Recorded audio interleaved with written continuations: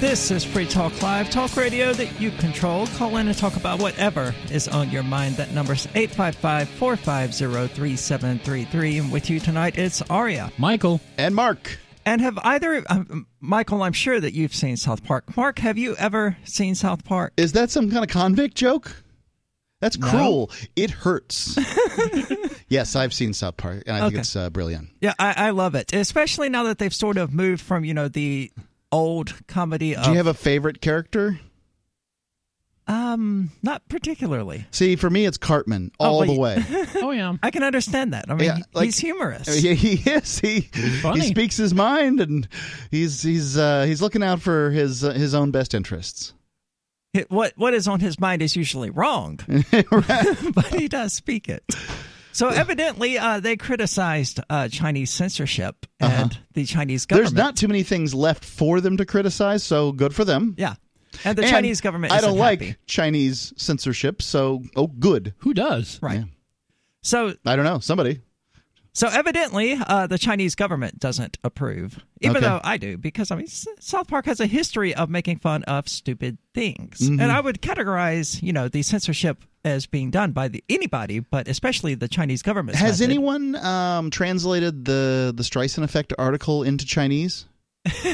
I would hope so. I'm sure they have. Now, for those unfamiliar, the Streisand Effect posits that any attempts to cover up bad publicity amplify that bad publicity. Yeah, that sounds right. And it comes from, I guess, Barbara Streisand. I don't know exactly what she did, but it didn't work out. I seem to recall it was like some kind of copyright claim she made. I don't have all the details just on the top of my head, but that's what seems to come to mind. Now, the best part about this, of course, is that South Park criticized Chinese censorship. And the Chinese government responded by censoring South Park and banning it from their country. Evidently. So South Park, I wonder how many banned. Chinese fans that South Park has. I mean, it might be pretty popular. It's a good show. It is, but it's never been particularly kind to people of Asian descent. That's because it's written by a couple of libertarians. Well, they're not libertarians. They're liberty leaning. Okay. All right. Well, I mean, how have they? All right, I'm going to go ahead and call them libertarians, one of them will say that he's a libertarian, the other one won't. Okay. So, I mean, if they won't call themselves libertarians, then I'm certainly not going to call them that. That's a good place to go. Then again, there are lots of libertarians that won't call themselves libertarians. So, true. Fine. When you say it's not kind to Asians, what does that mean? Because anything that I've seen, I don't know. That episode. You're not wrong. It's not kind to people in general. It's not kind to people. So if it's but there are white people in South Park in the television show who are not just I don't know how to put it. Racial stereotypes. Yes. Okay. And the Chinese guy, the owner of China Walk, is exactly that. That's racial stereotype. Yes. Okay. And so was the Japanese guy. I'm not aware of them ever actually having very many Asian characters within the show who, acted like normal human beings. This is one of the problems sort of with generally creating your art is you may not be thinking about race when you create your art. Right. But other people are, and what's that mean for your art? Is it, is it Caucasocentric? I don't know, but obviously it hasn't harmed the South Park brand too much. I haven't considered this, but okay, I'll take your word for it. Well, certainly, I don't think they're racist. Apu in Simpsons is, he's a racial stereotype. Not the cruelest stereotype I've ever seen or anything. You've got an industrious guy that wants to make sure nobody fools around in his convenience store. Sure. So, okay. It's difficult to imagine that one could trot out too many cruel racial stereotypes for Asian Americans. I don't even know of any. I mean, I've heard of cruel terms. They generally don't target like Asian Americans. It's usually Chinese people and then Japanese people. Like the Japanese guy who was on there ended up, jumping off a tower, killing himself. And they point out in the episode that, they hang lampshades on it is the phrase. Mm-hmm. I don't think they're racist by any means. It's just how it ends up being portrayed. I see. It's kamikaze behavior. Is the guy jumping off of the roof? Well, he kills himself to protect his honor or something like that. Or he was going to because he mistook a white guy for a Chinese guy, and it's a typical South Park episode, I see. really. Okay. Except it focuses on Chinese people and Japanese people. Couldn't it be pointing out that, the way I would see that is that the idea of, honor suicide is nonsense, and it's an old Japanese concept. Not to say that it's just Japanese, but it's an old concept for Japanese folks and probably should be abandoned. Like, we all make mistakes. You don't need to kill yourself over it. I would agree. Yeah. Well, I thought they did that with a sword. I didn't realize they'd jump off a building. That would be a samurai, but I suppose that we're just that's what they're lampooning. I don't know. Well, there was a sword involved. I don't remember the episode 100% off the top of my head. Sure, I think he was going to do that, and then he fell off or something like that. I don't remember exactly what, but there was a sword involved. Mm-hmm. It was going back to that seppuku committing tendency, in quotes, among the Japanese. And I don't care what they say, Last Samurai is still a great movie, except for that whole throwing the sword part. What Last movie? Samurai, are you not familiar with it? Tom Cruise movie. He's a Civil War captain or something. Not Civil War. He's actually the Indian Wars captain from the military. Ends up, sort of getting sent over to Japan to teach the savages how to get to war in a civilized fashion. And he ends up getting captured by the samurai who were fighting, like on horses with pointy sticks, and gets captured and sort of, comes to see the society and sees the value in it and these kind of things, turns sides, and then they all die in one blaze of glory. Spoiler warning, I don't care. It's a 20-year-old movie. Interesting. I might have to watch it then. That was awesome. I've got it. I think I have it on DVD too, so you could borrow it that way. Well, I'm sure it's on Netflix or Hulu, or if not, it's on the Pirate Bay. So I will go with that. It's hurtful. I'm sorry, Mark. So in a case of life imitating art, according to Reason.com, the Chinese government has purged all references to South Park from the country's highly restricted internet, following an episode of the show that criticized Chinese censorship, which happened to be called Banned in China. So they banned in China. Yes. And then the rest of show, South Park. So the second episode of the show's 23rd season satirizes China's heavy-handed crackdowns on free expression. The kids attempt to make a biopic about their new rock band, only to discover that they need to sanitize the plot to appease the Chinese government. Meanwhile, Randy Marsh gets sent to a Chinese prison where he meets Winnie the Pooh, a reference to China's odd attempts to clamp down on the beloved bear. There's a link here. I'm really tempted to click that link for its supposed resemblance to Chinese President Xi Jinping. Xi Jinping, yeah. Yeah. The episode also castigates Disney for making artistic concessions in order to remain in Chinese markets. You got to lower your ideals of freedom if you want to suck on the warm teat of China, one character says. Yep. I have a real problem with this generally, and it's not the first go-around for American businesses doing this kind of thing. It's yucky. It's yucky the United States government would do business with Saudi Arabia, a place with a king. It's yucky that democracies generally, or republics, or whatever terminology one wishes to use. By the way, North Korea calls itself a republic. Would have put up with this. So I think that many people have to step to the plate, or we're just going to get more of the same. I'm not happy to see businesses doing business with these oppressive regimes, and I am happy to see it getting called out. Well, wasn't there the Chinese, not Chinese, the Google workers who refused to work on the Google search engine that was going to be used in China, the censored version of Google, basically, and they refused to do it. And so some more of that would be great. But I'm sure Google will find somebody who's willing to do it. I mean, it's just a matter of money for them. Yeah, and that's kind of the tragedy. Those sort of principle stands, they really only work if everybody, or at least most people, get on board with those principle stands. And it seems like when there's money involved, they're just not going to. Nope. Like Disney changing things in order to remain in the Chinese markets and all this other nonsense. What do you think about South Park and Chinese censorship? Give us a call, 855-450-3733. That's 855-450-FREE.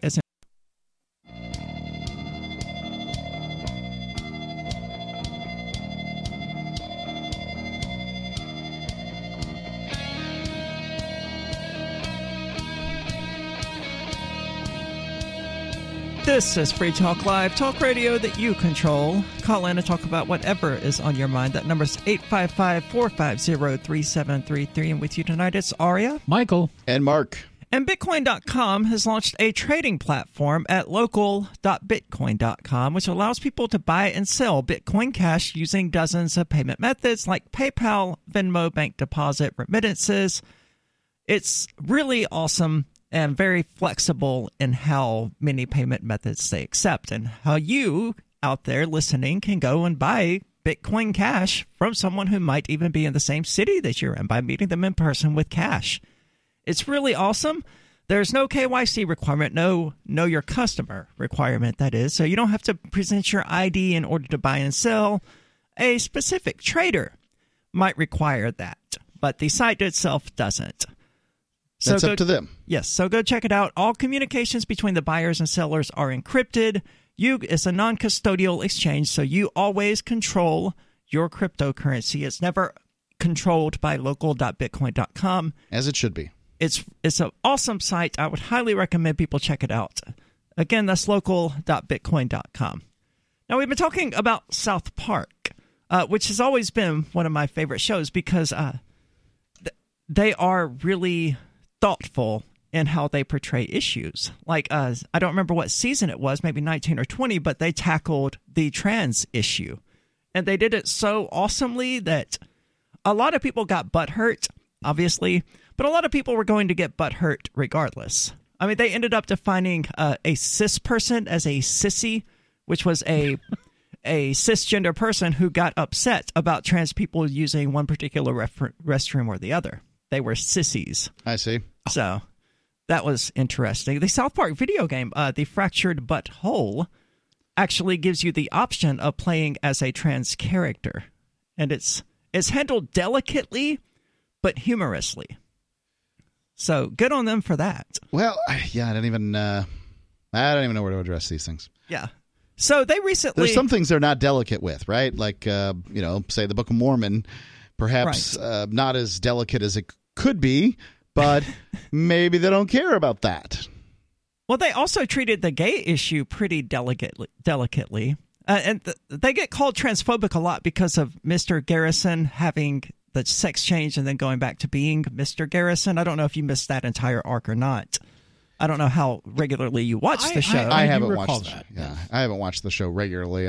When I've watched it, it was enjoyable. When I did watch it more regularly, they were still killing Kenny every episode as opposed to... oh, yeah, that doesn't happen anymore. No, yeah. So they criticized the Chinese government recently and its heavy-handed censorship policies, and now those very same government censors in the real world have lashed back at South Park by deleting virtually every clip, episode, and online discussion of the show from Chinese streaming services, social media, and even fan pages. Must not be a big... they must not have a lot of fans because trying to get rid of all that stuff in English would be a Herculean task. Yeah, well, the thing is, China has an extraordinary level of control over what people can see on their little version of the internet. Yes. Yeah, that's disappointing. A cursory perusal through China's highly regulated internet landscape shows the show conspicuously absent everywhere it recently had a presence. A search of Twitter-like service Weibo, which is one of the ways that the Chinese government maintains its control over its internet, is by having a Twitter-like service for the Chinese people. It turns up not a single mention of South Park among the billions of past posts. On streaming service Youku, owned by internet giant Alibaba, all links to clips, episodes, and even full seasons of the show are now dead. This is a memory hole right there. Yeah, that's what it does. That's the whole definition. Yep. Well, let's get to the phones. We got Thomas calling in from Jackson. Thomas, you're on Free Talk Live. Hi, this is Travis. Hi, Travis. Hi, Travis. Hi, how you guys doing today? So I was going to talk about Bitcoin. Back in 2013, I wrote a book on Bitcoin, and I was going to talk about Bitcoin, but I hear Ari's on the show, so instead I guess I'll talk about trans issues. Is that okay? Sure. Okay, well, here's the way I look at it, okay? The Democratic Party has always been about helping impoverished people. That's originally what the Democratic Party was about. Somewhere along the line, it started to turn into advocacy for homosexuals. Homosexuals are about 4% of the population, and transgendered people. Transgenders are about 0.5% of the population. So, I mean, this is the Democrats' priorities to help these folks out, which, I mean, I don't have a problem with trans people. I don't have a problem if you want to wear whatever you want to. That's none of my business, and I think the people who attack trans people and obsess over them are weirder than the trans people. So, do you think those people that attack them and obsess over them, do you think that they're likely in a particular political party in the U.S.? Well, undoubtedly, probably Republican. That's what my thought is. And this is like more that the Republicans are that trans people would perceive the Republicans to be against them than the Democrats being for them is, I think, what the problem is. It's, I mean, of course they're going to go where they've got a home.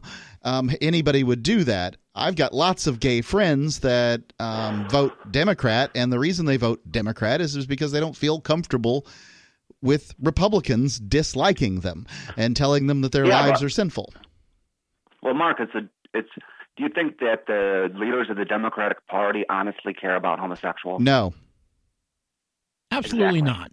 Arya, what do you think? I mean, we're not Democrats here. No, but go ahead. Answer the question, though, Arya. Do you think the leaders of the Democratic Party actually care about trans or homosexual people?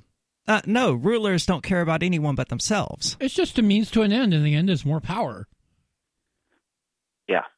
Well, here's my position on it, okay? I have no problem with trans people whatsoever. It's just this is the Democratic Party's. It's one of their top priorities. Now, if you look at their history, they've always been about helping the lowest class. So one would deduce and one would think that they would help out the lowest class, which would be homeless people. There are 550,000 homeless people, Americans, sleeping on the streets, walking around on the streets, homeless vets, and a lot of homeless trans people too.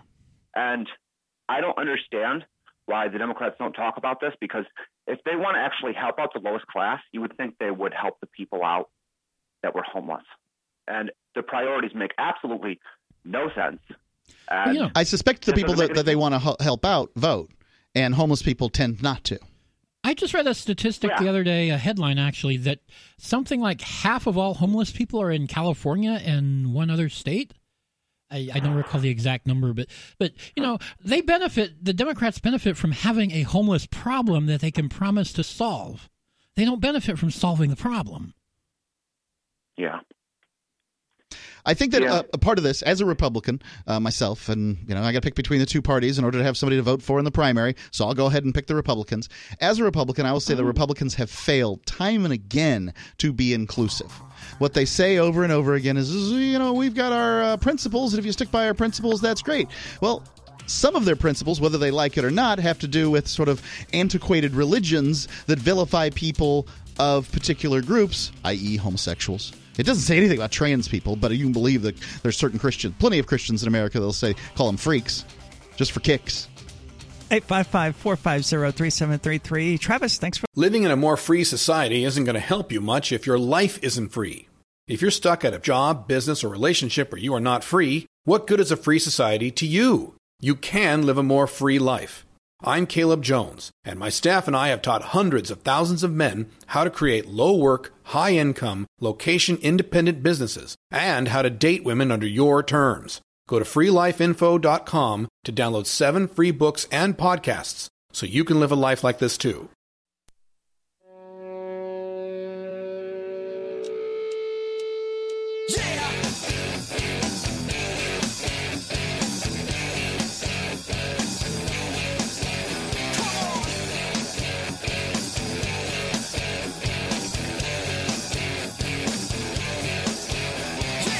This is Free Talk Live, talk radio that you control. Call in and talk about whatever you'd like. That number is 855-450-3733. Again, that's 855-450-FREE, as in Free Talk Live. And with you tonight, it's Arya, Michael, and Mark. And unfortunately, there's not much more to get out of that South Park Chinese censorship story. I mean, it's the Chinese government doing what they do. It's like the Chinese government doesn't even want to say anything about it. Yeah, and South Park doing what they do, and the two are simply not compatible. Pretty much. South Park isn't compatible with a lot of things. That's true. So, moving on, there's a story about priests possibly being allowed by the Catholic Church to get married. Yes, sort of. Sort of. Yeah, This is from the Daily Beast, so, I'm a little ashamed to say, but yeah, this is where I got the article, and it's a fine article. Here from Barbie Latza Nadeau, and it says the Pope could soon say I do to married priests and open a schism. A group of hand-picked clerics meeting in Rome. So priests marrying women and not each other? Correct. Okay. I don't think they're ready for that. Give it another 3,000 or 4,000 I think they're probably years. more ready for that than they are priests marrying outside of the church, based on Catholic history and what typically happened at monasteries throughout the Middle Ages. Yeah, we don't talk about that. They were hotbeds of homosexuality. We don't talk about that. Okay. So I think that is part of all of it when they made celibacy a thing. And largely they did it to prevent priests from handing down their parishes to their sons and, in the manner that kings hand down kingdoms. Well, that failed spectacularly. I mean, it was just an open secret. Oh, he's the bishop's favorite. He's the cardinal's favorite. And everyone knew that it was the cardinal's son. It was the bishop's son.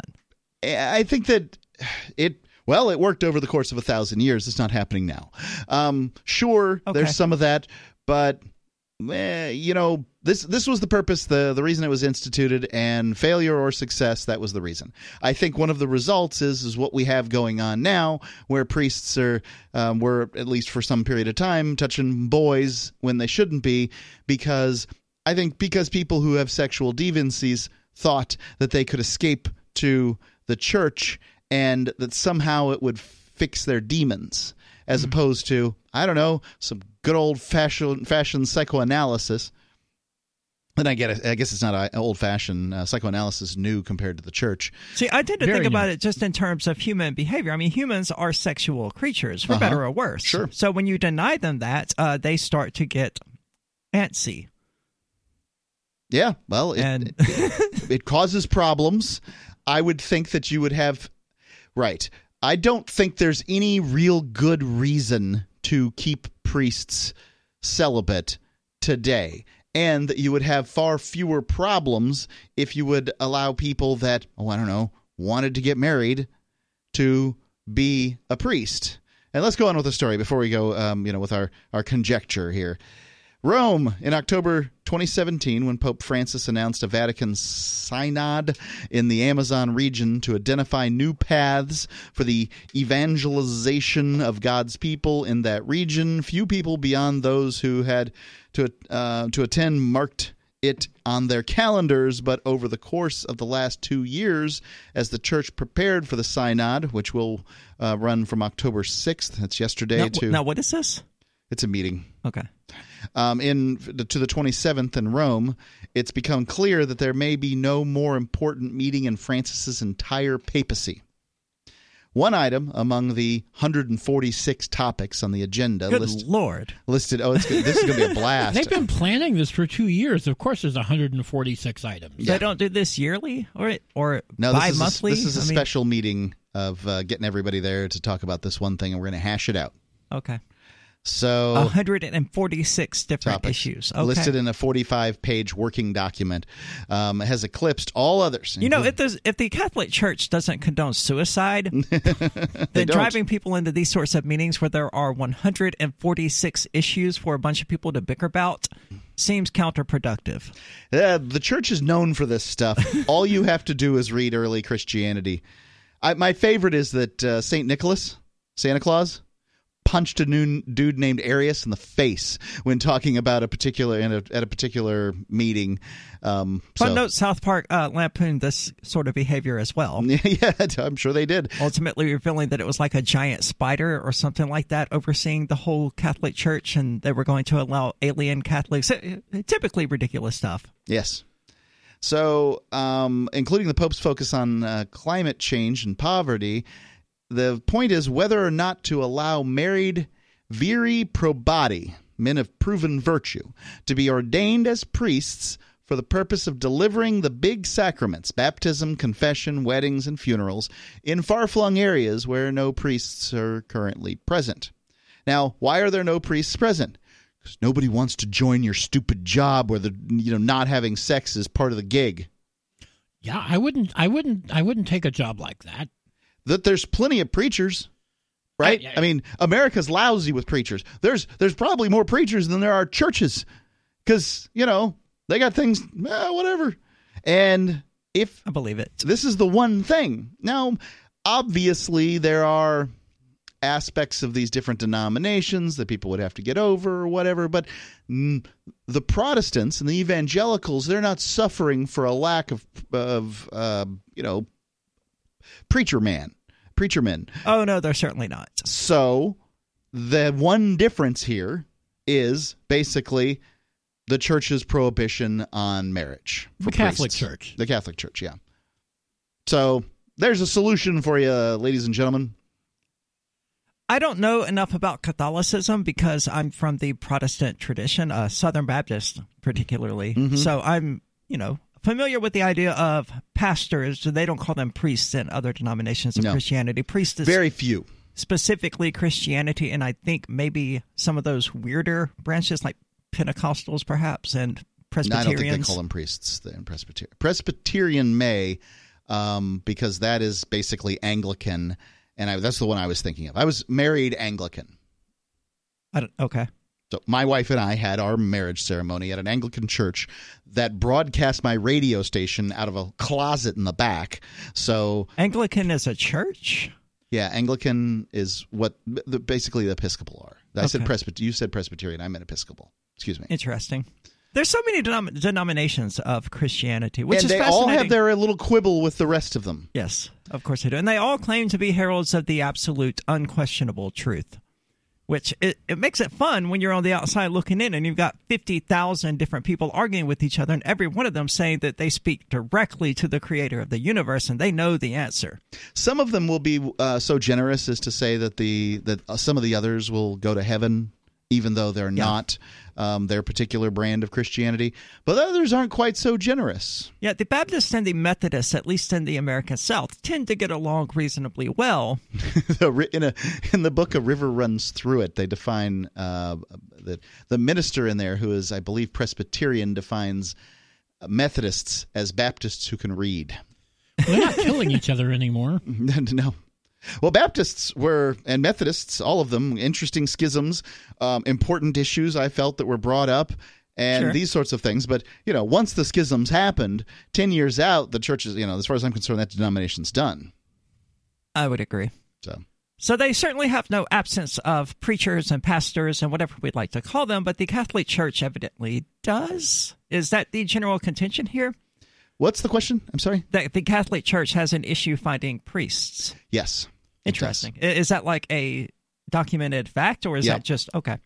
Yeah. Well, I mean, you raised an excellent point. Who wants to enter into a typically low-paying career wherein they can't have sex ever? Most people don't want to do this. It's not a particularly enticing thing. So they have to really feel like they're being called by God, or whatever terminology they would like to use, in order to step into that career path. Maybe they should just find 50-year-old men who are married. It would be easier. Yeah. And there would be fewer child rapists in the church. They're not having sex either. 855.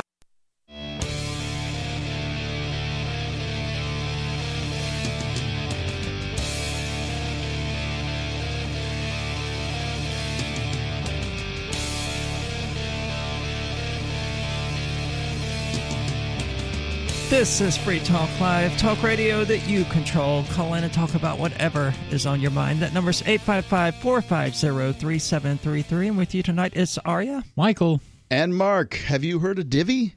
Divvy is crypto made easy. Anyone can use Divvy to securely and seamlessly spend, earn, store, or exchange digital money, the United States dollar, and even euros.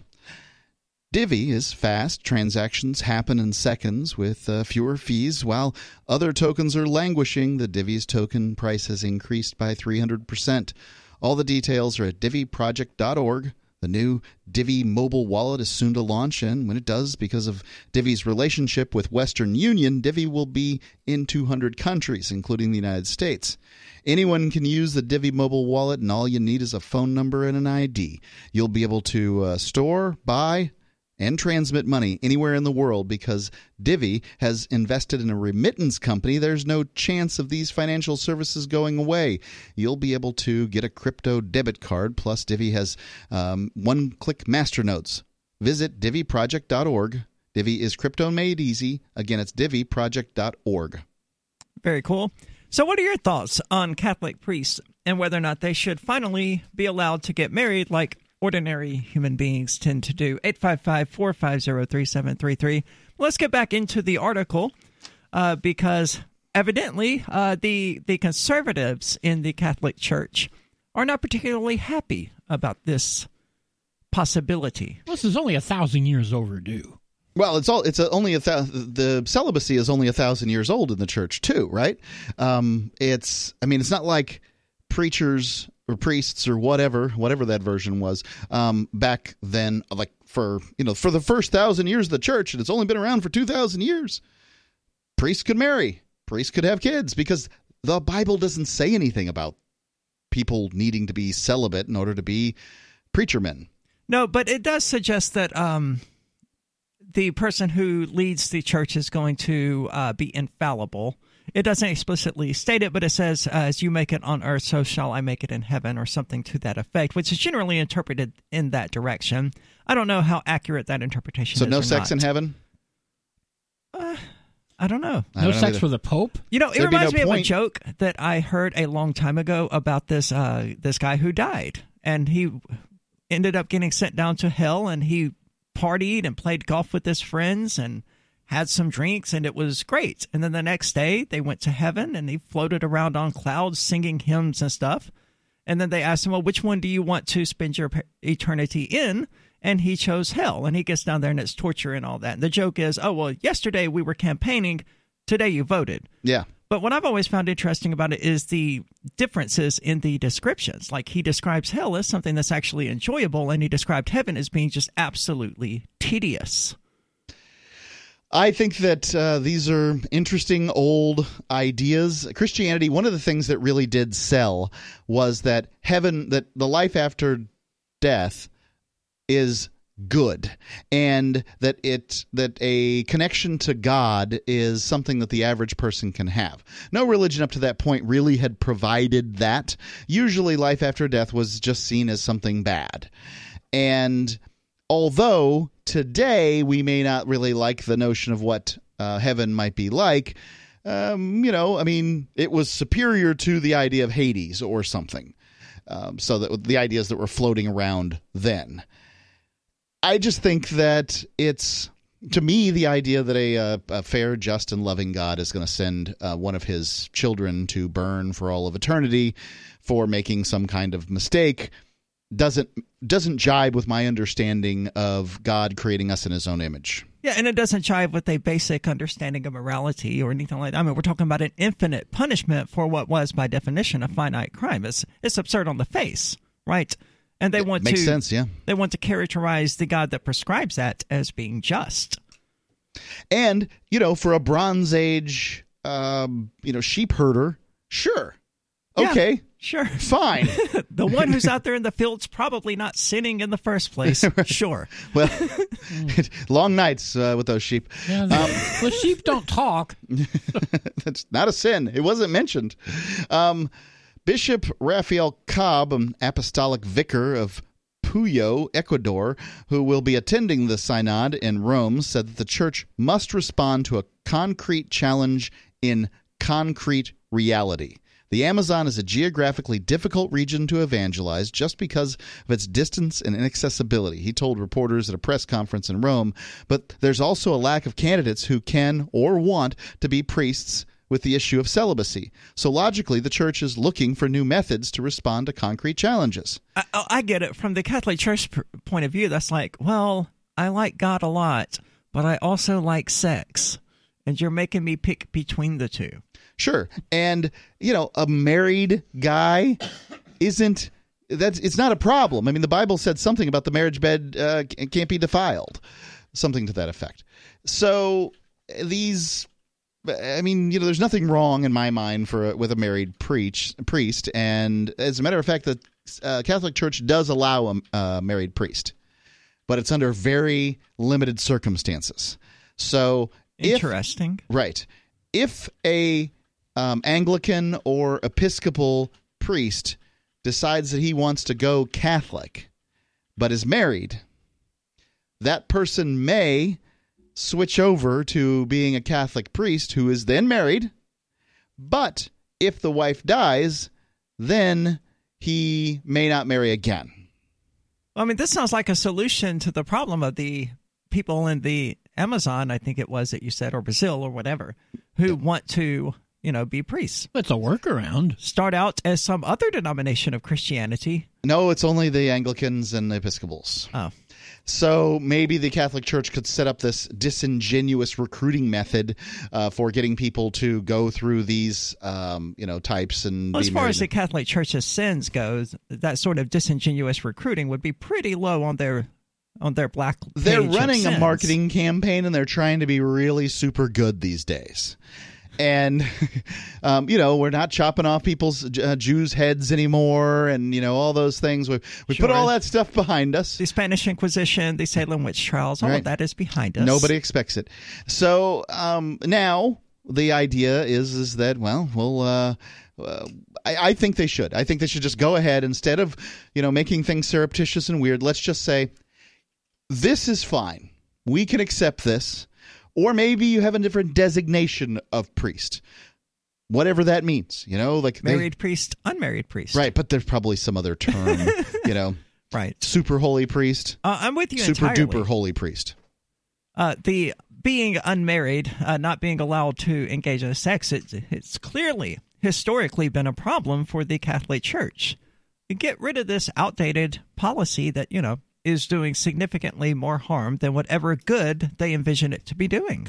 The Catholic Church, though, is extraordinarily conservative. It takes them centuries to do anything. It took them 2 years to put this meeting together. Yeah, it's because they put 146 freaking things on the meeting agenda, and they're like, oh no, we only got through 3 of the things because the Irish Catholics killed all of the South American Catholics. Well, not killed literally, but they stormed out or whatever. As people do. Getting people to, they got to get these priests to show up to these events, and these priests have actual work to do down wherever they are. Presumably, every priest has a full week's work in every parish they're in, and then when these guys come up, the bishops and that sort of thing, presumably they have a full week's work.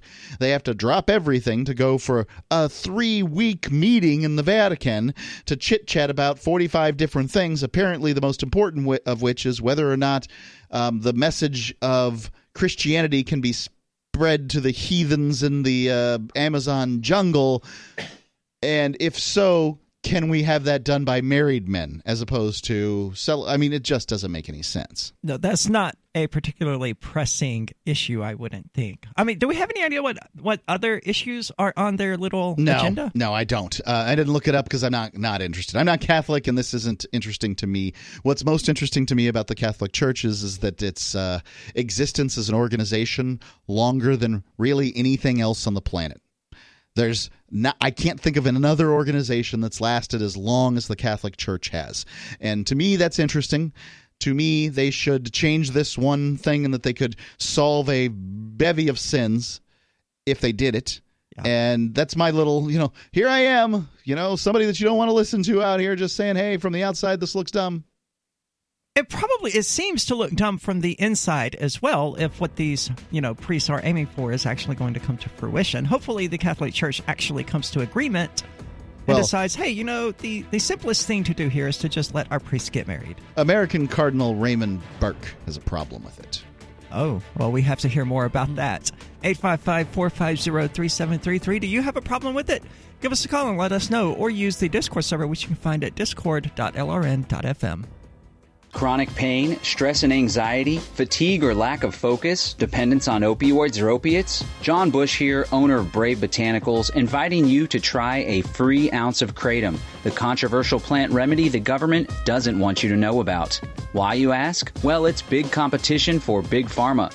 From grandmothers cutting Oxycontin to keep up with their grandkids, to young adults kicking Adderall and quitting drinking, more Americans are turning to Kratom to help them through the day. But the government won't stop us. When the credit card companies kicked Kratom to the curb, I accepted e-checks and crypto. When Facebook shut down my ad account, I did podcast interviews and advertised on Free Talk Live. And now, to give a big FU to the man, I'm giving away Kratom for free.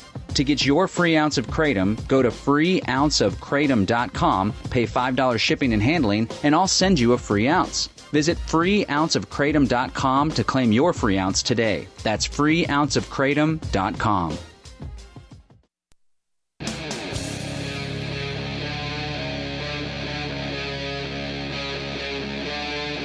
Free Talk Live.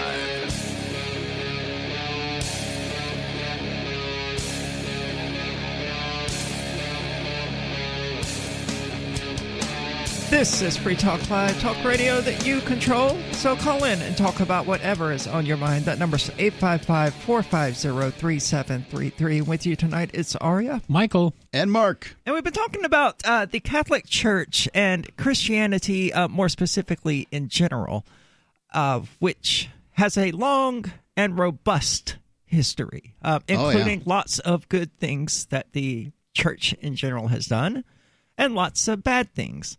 Now, I'm not particularly in the interest. It doesn't interest me to weigh the good they've done against the bad they've done. I can recognize both. I don't want to act like I'm some sort of, deity out here weighing their good against their bad.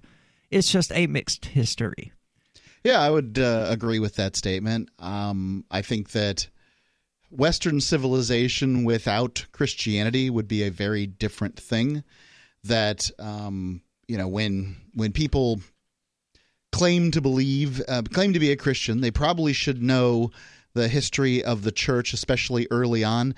Well, I guess let me back like the that Council of Nicaea or Nicaea. Let's even go back a bit further than that. But yeah, I think the Council of Trent, is that what I'm thinking of?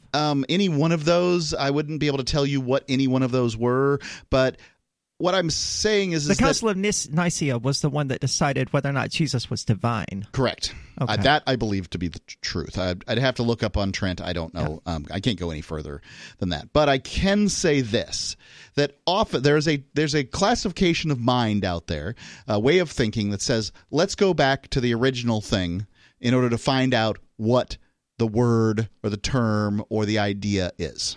Right? Libertarians tend to be this sort. All right. So do constitutionalists. Well, constitutionalists are libertarians that haven't quite got it all together yet.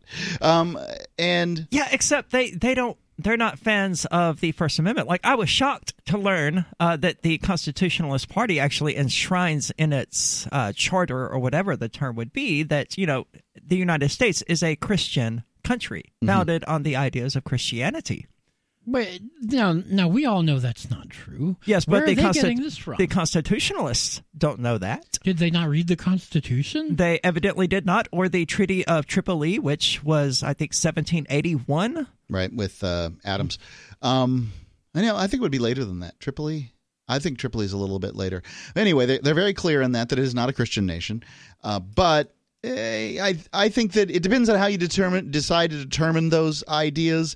The idea that one would come down one side or the other on the issue kind of shows what their thought process is. I choose not to come down on either side of that particular issue, but I'm here attempting to hold the people that do come down on the side of that issue accountable, whatever the side might be.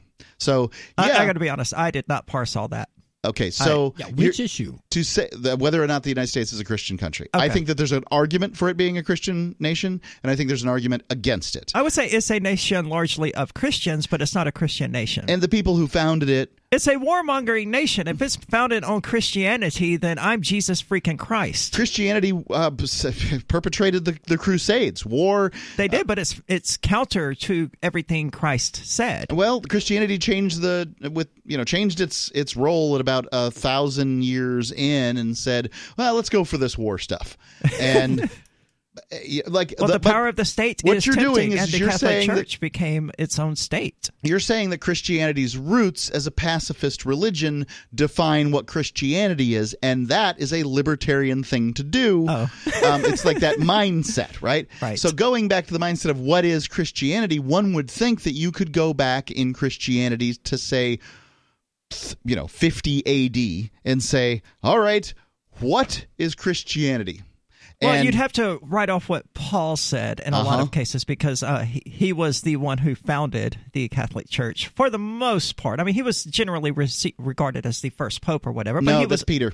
Okay. Peter's regarded as the first pope. What's interesting But it was there, Paul who, in practice. Yes. And that's the issue I have with it. Peter was supposed to be, and based on the fact that we have nothing written by Peter, as far as I'm aware. There's Bible books that are called 1st and 2nd Peter, but that doesn't whether the veracity of any of these people writing. Many of the epistles of Paul may not have been written by Paul, and it gets very complicated. I think what's most interesting is that Paul meets with James, who becomes who's really nothing in the Gospels, but then he's the brother of Christ. And we presume that means actually the brother of Jesus Christ, the son of Mary. Well, half brother. Well, yeah, however you want to call it. And evidently, we're told they had different daddies. That James and Peter and these sorts of people meet with Paul. The idea being that we're going to say, hey, look. Christianity is a Judaistic sect, and people who want to convert need to eat kosher and have their parts snipped, right? So then... they got half of that. They don't eat kosher? Oh, I see. Thank Kellogg and Graham for that. That's mostly an American thing, though. Right. So Paul says, no. You people who claim to have who know Jesus, didn't know Jesus like I knew Jesus, because Jesus appeared to me in a vision, so I knew the God Jesus. You know the man Jesus. And who said this? Paul. I'm not surprised. To Jesus's brother. I mean, the hubris of this huckster knew no bounds. Yeah. I mean, he is the greatest con man that ever lived. The idea that this guy created out of whole cloth a religion that was had no resemblance to who Jesus was. And the idea that he created this is fascinating. But to find out what a Christian is, if you go, say, 100 AD or something like that, there's not one thing you can even say. The few things that I said that talking about there being sort of this positive relationship to the afterlife, and that the average person could commune directly with God. The church basically took that away at some point. But because for them it was all about power. They wanted to act as intermediaries between God and the people, so they put themselves there and said this is the way it actually is. That's why they didn't want the Bible translated into English and kept it in Latin, and killed people for trying to translate it into English, so the average person, even though the average person couldn't even read back then, was capable of actually understanding what was being fed to them. But the church fathers for 300 years more fought physically in many cases each other over doctrinal disputes, like what should people be eating, should there, all kinds of things, that aspects of Christianity. I think the most important of which is Jesus a prophet, or is he actually a God, and sort of the Trinity and how that looks, and these kind of things. And this is one of the things where I believe Islam it can very much lay a claim to being being a denomination of Christianity, because what it claims is... I would tend to agree. Right. It claims they're Unitarians versus Trinitarians, and lots of that going on in early Christianity. Secondly, they're they say that Jesus is a prophet, Right. and now the reference for Jesus, I suspect, has gone down over time. Probably because of the conflicts with the church. It's like, Sure. hey, we don't like this guy anymore. But I think that the roots of Islam really are as a Christian denomination. But, I know a lot of people don't agree with me on that. Anyway, I want to go on with this article where we're talking about, because I do love talking about church history, and I think it's fascinating. Man, I me love too. learning about it. Lots of good stuff on YouTube. You can go looking at it. All right, about priests getting the ability to marry. With here from the Daily Beast article, but a phalanx of conservative Catholic clerics, led by American Cardinal Raymond Burke and a host of other traditionalists, are ready to demand the resignation of the Pope if he signs off on such a heretical matter. By allowing married men to become priests in remote areas, they fear the church could pave the way to an abolition of celibacy. They're right, and they should. Their slippery slope concern is that next, ordained priests will be able to marry, and then God knows what could happen. Maybe even women would be allowed into the priesthood. Did this guy actually say this? Yeah, that's what. There's a woman who wrote the article. A woman actually said Yes. this. A woman actually said, oh my. That's Stockholm Syndrome if I've ever heard it, man. What's that mean? I'll get into it here in just a moment. 855-450-3733.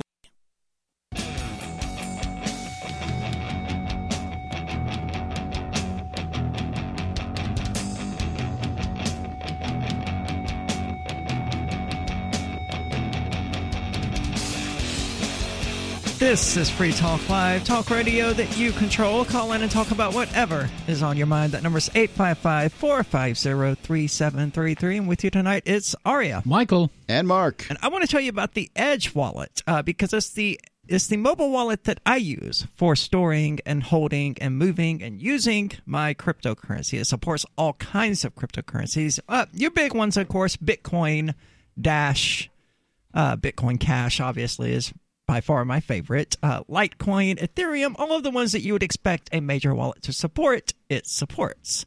It also includes support for Stellar, which is XLM, a newer whole cryptocurrency. Variety of currencies out there. I mean, basically, There's dozens of them. yeah, many dozens. Not quite as many as Koinami supports, but I would argue that's a good thing because Koinami has junk on there like Putin coin and other stuff that no cryptocurrency advocates likely to really think is going to, do any good for cryptocurrency. One of the things that Koinami's had some negative articles written about it. I don't think that's necessarily meaningful. Well, how about them giving out the people's 14-word passphrases via clear text to Google? That's a problem. Oops. And causing people to actually lose and then denying responsibility for it. And that was what I was going to get into here is that Edge Wallet doesn't have that problem, that 14-word issue. No, it's got a username system, and it's absolutely beautiful. Yeah, I it's love great. it. It's really great. And I've used it. I've also transferred it from one phone to another. Was talking to somebody today who was like, well, I had some crypto, but then I changed computers, and now I don't have any crypto anymore. And I'm like, well, I probably could help you with that, but how much are we talking about here? Right. And is it worth my time to attempt to, myself, not the most technical person around? I think that it's salvageable, but I don't know exactly. Yeah, I've got a broken phone with the Koinami wallet on it, and it's got the 14-word passphrase because I wasn't using the Edge wallet then, and it's got like $70 worth of crypto in it, just enough to pay for the phone to be repaired. Yeah. And I'm not going to bother with that. Maybe if Bitcoin Cash jumps up to like 50,000. Just hold it, throw it in a drawer. Yeah, maybe one day it'll be economical to do it. So that's by far the best feature of the Edge wallet is the username system, getting away from those stupid, clunky passphrases of 14 random words that accidentally get sent via clear text over HTTP. It was such a fiasco. And I liked Koinami up until that point. It also supports multiple user accounts, which is really great. It's being used here in Keene, New Hampshire by homeless people who will go into some of the stores here that accept cryptocurrency and sign into the Edge wallet on employees' mobile phones using their username and password so that they can still make purchases even though they don't have any mobile phone or any mobile provider. It's a wonderful, wonderful app. So go check it out. You can find it at edge.app. They've been building it since 2004. It's absolutely great. It literally is the wallet that I use. So do I. So getting back to Christianity and Catholicism, we evidently have a priest who is a bit, let's call him butthurt, about the possibility of priests getting married. And evidently, as Mark pointed out during the break, the woman writing this article was being facetious when she said, who knows what will happen next? Women might get ordained. Right, which pretty much is true in almost every other denomination of Christianity out there. Wasn't it a big deal when the Methodist Church did it? It might have been Methodists. I know that it was a big deal when the Presbyterians did it, but now they got gay ministers and all kinds of stuff, so whatever. That was a big deal in the Methodist Church, too. German Cardinal Gerhard Müller of Germany is vehement. He doesn't even want the topic brought up and has condemned the Synod working document. He says it has triggered fears of a pending change to church doctrine. He warns that it could actually cause a shut up, boomer schism, leaving conservatives with no choice but to leave the church under Francis. I'm not sure what that means. Church under Francis? Pope Francis? Oh, yeah, Pope Francis. Thank you. I was thinking Franciscans. And that brings me to a point is that exactly what are we talking about when we say schism? I can think of Franciscans, Trappists, Jesuits, a whole variety of different types of Catholics out there. I mean, would a schism still remain of the Catholic Church? And if so, big whoop. Who cares? Wouldn't be the first one. Yeah. Oh, so you're going to have some place where priests have to be celibate and some places where they don't? I wonder which one of these two will be successful. The priests that are willing to put up with being a priest and want to be married will simply go to the more yucky places in the world where they can't get the celibate priests to go. And they'll do the job of priests in those locations, and fine. They do the yeoman's work, and then after a series of decades, they'll be allowed to do some of the better work. Just like humans have done throughout society's evolution, somebody has to go in and do the crap work, has to do the hard stuff, and then their kids or the next generation benefits from it. So there you go. Isn't it amazing that at the same time we're talking that society as a whole is talking about whether or not trans people can use a women's restroom, the Catholic Church is still trying to figure out whether or not their priests should be able to get married. Yeah. They really are 1,000 years back. I don't know if it's quite 1,000, but the priests are allowed to wear dresses. 100. They are. Yeah, they got their little skirt things that. And then there's the fact that nuns aren't they essentially like sister wives to Christ or something like that? Yeah, they're well. No one's talking about letting them not be celibate. Yeah, no. Sorry, the ladies don't have to don't get to talk about this. Do nuns get married in this new? No, that's not even being discussed. They're reserved for Jesus. The body of the Christianity is called the Bride of Christ. Anyway, the church is called the Bride of Christ. What you're saying about nuns, his bride is a whore. It is true, but all males in the church are in part the Bride of Christ. So. This is an interesting thing. Are they power bottoms? I don't know. They sound like power bottoms. I don't know any idea what any of that crap means. I feel like you could extrapolate the meaning. I know what a bottom is. I think I have an idea what a power bottom is. Mueller says that the Amazon working document lacks theological reflection and creates great confusion for Catholics.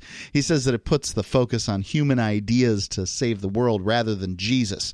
Jesus never said anything about celibacy that I can tell, and honestly, the evidence for Jesus being single is scant. I didn't see anything in the Bible about Jesus being celibate or saying anything about celibacy. So I don't know. Weren't things they were talking about. Give us a call. Rabbis, which Jesus was arguably, didn't have any prohibitions like that.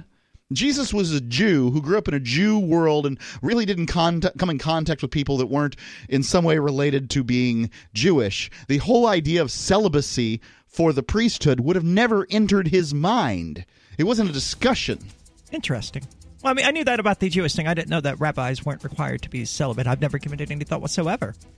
But Paul, but they can't have a ham sandwich. Hey. So Paul was the one who invented Christian celibacy, I suppose? No, that didn't come up for 1,000 So even years. Paul didn't do it? He wasn't married, but he did talk about some celibacy, so he extolled celibacy. Well, Tom Gray, who used to host Call to Freedom, believed Paul was gay. I want to tell you about my favorite cryptocurrency wallet, Edge Wallet, at edge.app. Edge is the wallet I use more than any other, and that was true long before Edge Wallet became a sponsor of Free Talk Live. Edge Wallet allows you to buy, sell, trade, and securely hold your cryptocurrencies, including Bitcoin, Ethereum, tokens, Monero, Ripple, Dash, Bitcoin Cash, and more. It's available for both Android and iOS, and you can download it via the Play or App Store or via Edge Wallet's website, edge.app. Secure your freedom with Edge Wallet.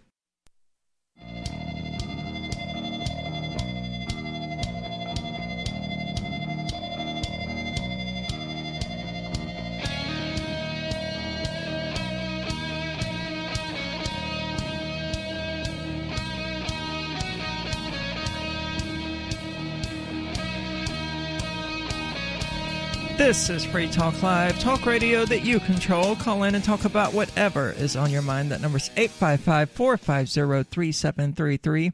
With you tonight, it's Aria, Michael, and Mark.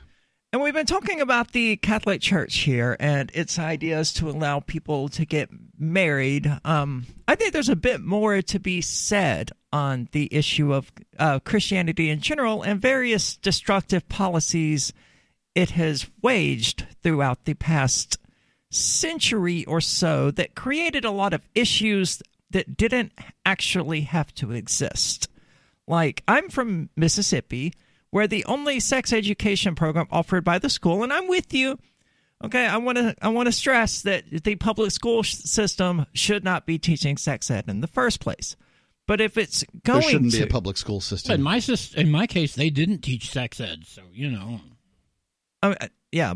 So, but it was an abstinence-only sex ed program. I made it through my school's sex ed program, not understanding the difference between sex and masturbation. I thought the terms were synonymous. Interesting. Oops. Well, it's no surprise that Mississippi has the highest rates of gonorrhea, syphilis, and teen pregnancy, and also has the highest denomination in the United States of Southern Baptists, who are all about that fire and brimstone Christianity. It's the only state in the United States where more than 50% of the population doesn't just share a single religion, but is part of a single denomination of that religion. No other state has that. Wow. And it's no surprise that Mississippi also happens to have the highest teen pregnancy rates, the lowest literacy rates, the highest rates of gonorrhea, syphilis infections. It's just generally not a pleasant place to be, and it's because they're teaching kids that all they have to do is refrain from having sex. Oh, that's all well and good. That's not sex education. That's anti-sex education. Yeah, and it's a good idea, I suppose. But it would be if it worked in implementation. How's it doing? Clearly not well. Then it's not a good idea. No, ideas are only good if they work. Yeah. Well, this one, yeah, definitely. Good point. But I mean, yeah, teens are going to have sex, right? And so because they got no education whatsoever from their parents who share those Southern Baptist beliefs and don't tell them anything about sex or contraceptives or anything like that, all of that ultimately stemming from the Catholic Church as well. Southern Baptists aren't exactly against contraceptives, but they refuse to teach them to kids because they think it will encourage them to have sex, which is what they're against. It's just absolute nonsense. It's antiquated. It's stupid. And why are they pretending like they weren't having sex with each other when they were 16 and 17-year-olds themselves? I think that they feel guilty for it and they don't want their kids doing it. I don't want my kid doing the things that I did when I was sub 21. I can assure you. The list is long and sordid, and I don't want him doing many of those things. I understand that he will do some things, and I'd like to keep the list as under control as I could. I believe by banning them all that I'm more likely to drive him to do all of them rather than allowing some and, hopefully controlling some of the circumstances. For instance, some of the circumstances I'm interested in is condom use. Like this, condom use will solve some problems. Right. And just banning sex outright. Well, I mean, what if he's got a girlfriend? What if they've been in? I met a young lady this weekend who had been together. She was with her parents. She didn't talk about having sex with her boyfriend. She'd been together with her boyfriend for 2 years. She was 16 years old. They got together when she was 14, and he's a little older than she is. I wonder what's going on. It's not a good idea to just pretend like these kids aren't doing things. They certainly are. I would agree entirely. Let's go to the phones. We've got Dave calling from Colorado. Dave, you're on Free Talk Live. Hey, gentlemen. One of the things that characterizes the Free State Project, this libertarian migration to New Hampshire, is the idea that we should raise as much concern as we can and focus as much scrutiny as we can on the authorities so that they get more scrutiny in New Hampshire than anywhere else. And as part of that process today, I would like to tell you about something that happened in Claremont. Have you guys talked about this cop in Claremont? Not yet. So apparently he managed to cause a 5-car crash, and he did so while violating New Hampshire's cell phone law. He was on his cell phone while he was driving. Oh, this guy was, I think I recall hearing about this. He was on his cell phone, driving his police cruiser with his blue lights going, and looks down at his cell phone while he's about to run through a red light. And he did, I guess he did run through a red light, according to the article that I read. And, again, 5-car wreck with injuries. And guess what? He's not being charged. Of course not. Did he have his lights on, out of curiosity? Yeah, he had his lights on. My understanding is he did. Okay. Well, that's going to get them out of just about everything. Yeah. That the lights are on, the emergency lights are on, and people didn't see it. Whether, it's, yeah. Well, the thing is, this is kind of a half-blind intersection because it's like an I'm not claiming it's a good idea. It's a sharp angle. I'm against the emergency lights. As a fireman, I have been in 2 locations. I haven't even been to that many wrecks. I'm a volunteer fireman. Maybe I've been at a couple dozen. 2 of them, there were wrecks next to the wreck. Because why? Why was there a wreck next to the wreck? Because they create dangerous circumstances. Rubberneckers want to look, right? So, we put a circumstance where you have lights that are flashing round and round, bringing everybody's attention to a situation. So the lights are intended to grab your attention. That's their job. And people are nosy. Pulling people over on the side of the road with those lights, I believe, ought to be weighed against how much danger is that person actually creating on the road. Because you're creating a danger when you pull them over and then ask everybody to go around and merge and do all these things. It's dangerous just pulling somebody over. And those lights are dangerous. They're intended to distract drivers. That's their job. Do you want to know the kicker to this? This police officer was responding to a house fire. Yeah, so what's he going to do? What's he going to do? Right. Let's make sure everybody's out of the vacant house. So if somebody comes out of the vacant house, I'm going to write him a ticket. He didn't need to be there. Any more on this story, Dave? Well, it's they got all this trouble to make a law that stops us from using cell phones. They could have made a law that says you can't use cell phones unless you're a cop going to a fire or something like that. But they didn't. I don't think there's any kind of exception for cops.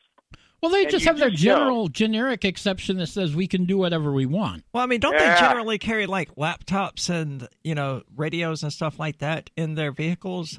The law isn't about cell phones; it's about using handheld devices. Right? You can't have them in your hands, but they do in fact have their radios in their hands, and they do have laptops sitting right there on their consoles in a lot of cases. So I imagine yes, the law does in fact include some exception for the police. Well, I'm not saying that's right. Right. The idea that these guys can have laptops sitting in their passenger chairs, with their mounts for the laptop. It's not like this is a secret or anything. Right. We're mounting these laptops in there and then tick, tick, tick, tick, tick, tick, tick, doing the things that they do. Well, they're not superhuman. They're going to get distracted like anybody else. Yep. Well, Dave, thank you so much for the call. Always unfortunate to hear about the various wrongdoings of police. There was another cop not terribly long ago who was texting while making a turn. I don't remember what state this was in. And he hit somebody on a bicycle who was, waiting for the cop to make his turn so that they could go. And he just turned directly into them. Never even saw them because he was busy looking down at his phone. I'm not surprised. Everybody gets distracted, and when you don't have the level of response, when you're not going to be held responsible for your actions, it's going to be a problem. As a cyclist who bikes every day, cops are some of the most dangerous drivers I see. Interesting. That's all there is to it. But that's cops for you. That's what they do. They're thugs. They're rapists. They're murderers. They're wife beaters. They're just generally all-around terrible people doing terrible things. Well, they're also normal people that are caught in normal situations, too. 855-450.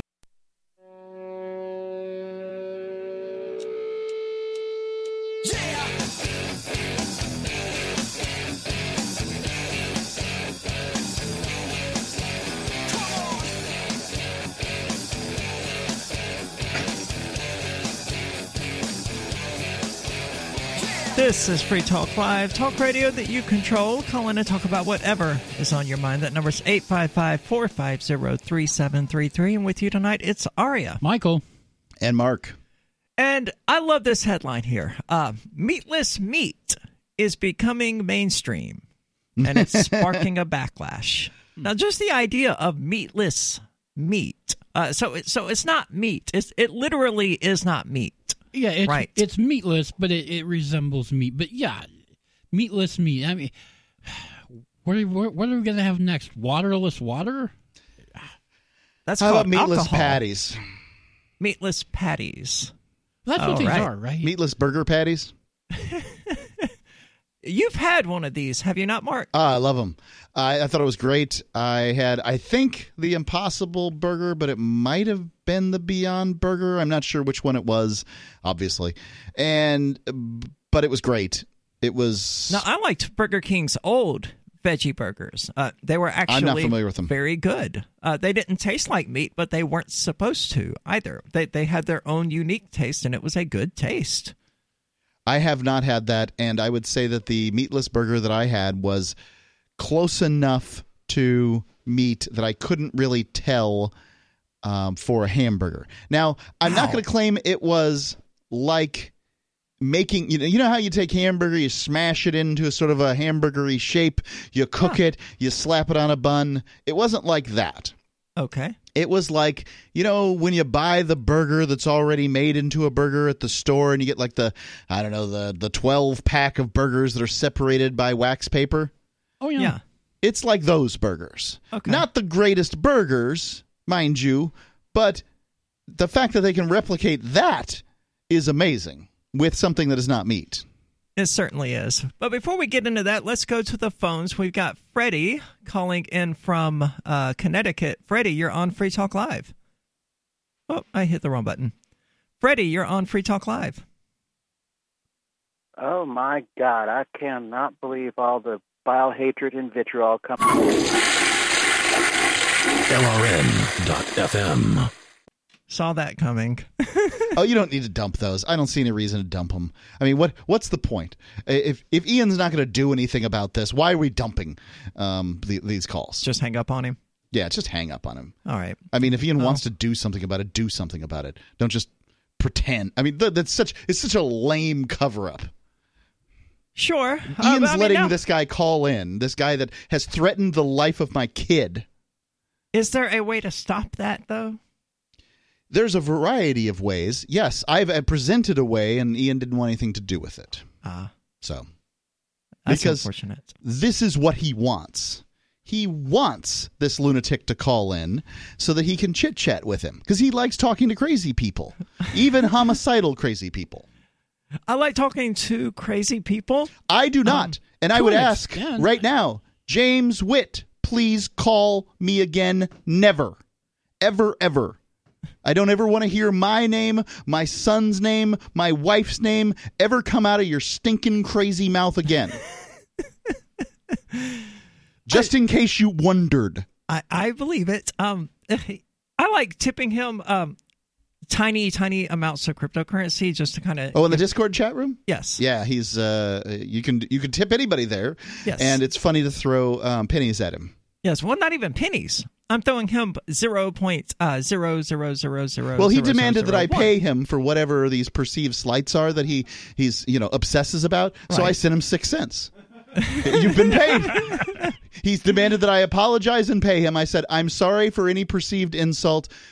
Here's 6 cents. And I sent him 6 cents. I think I've probably sent him a total of a thousandth of a penny by this point.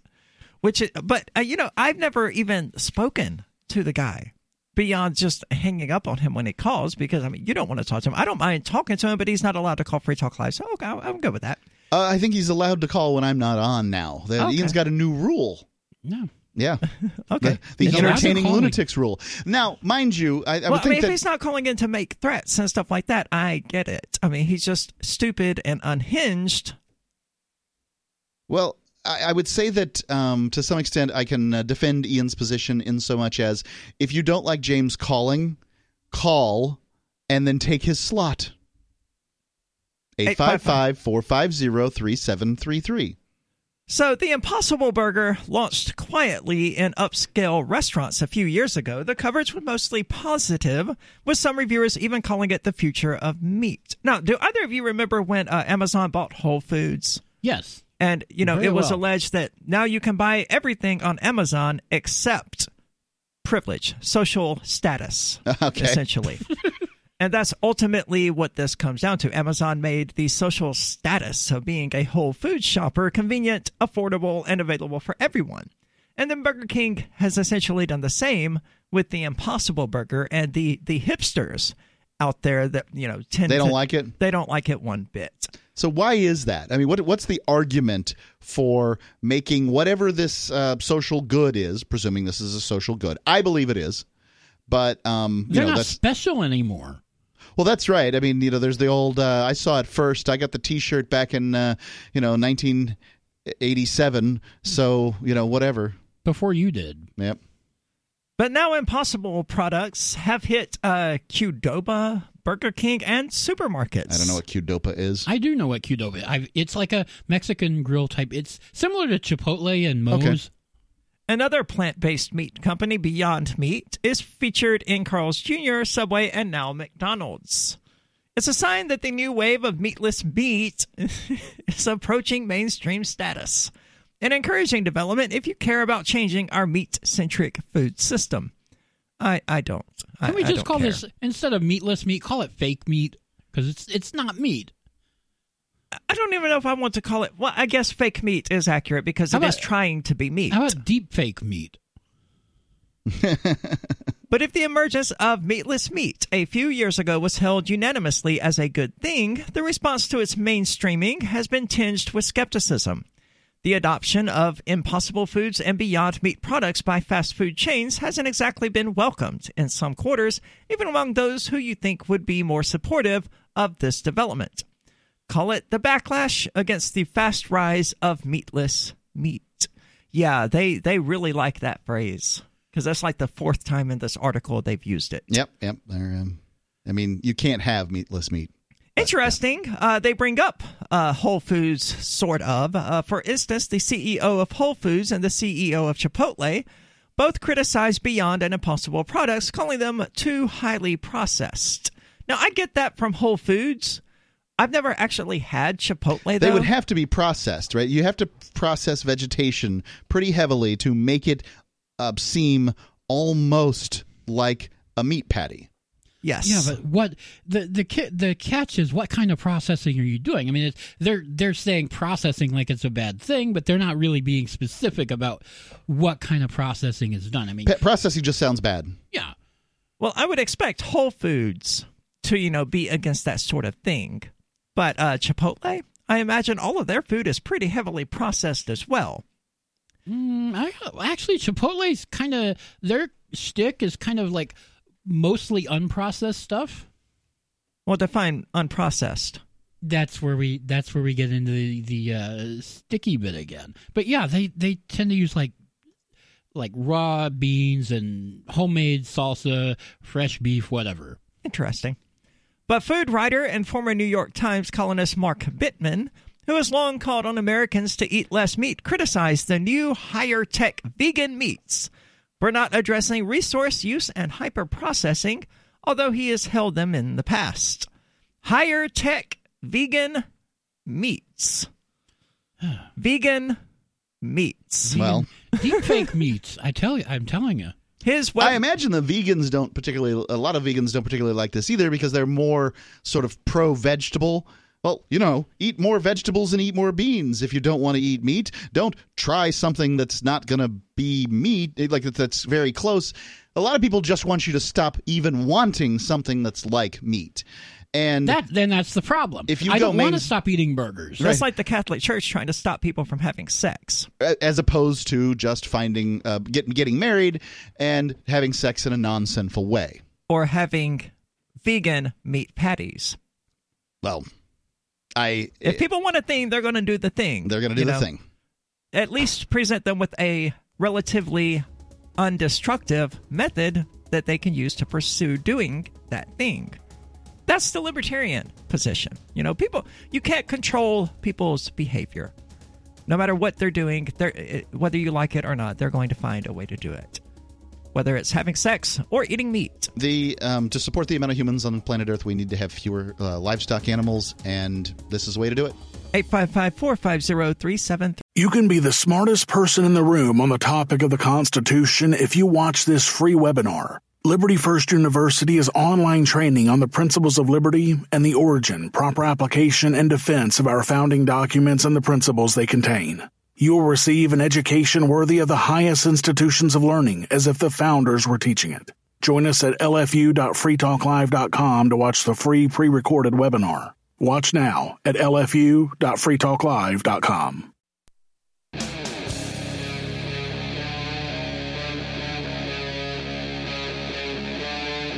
Free Talk Live.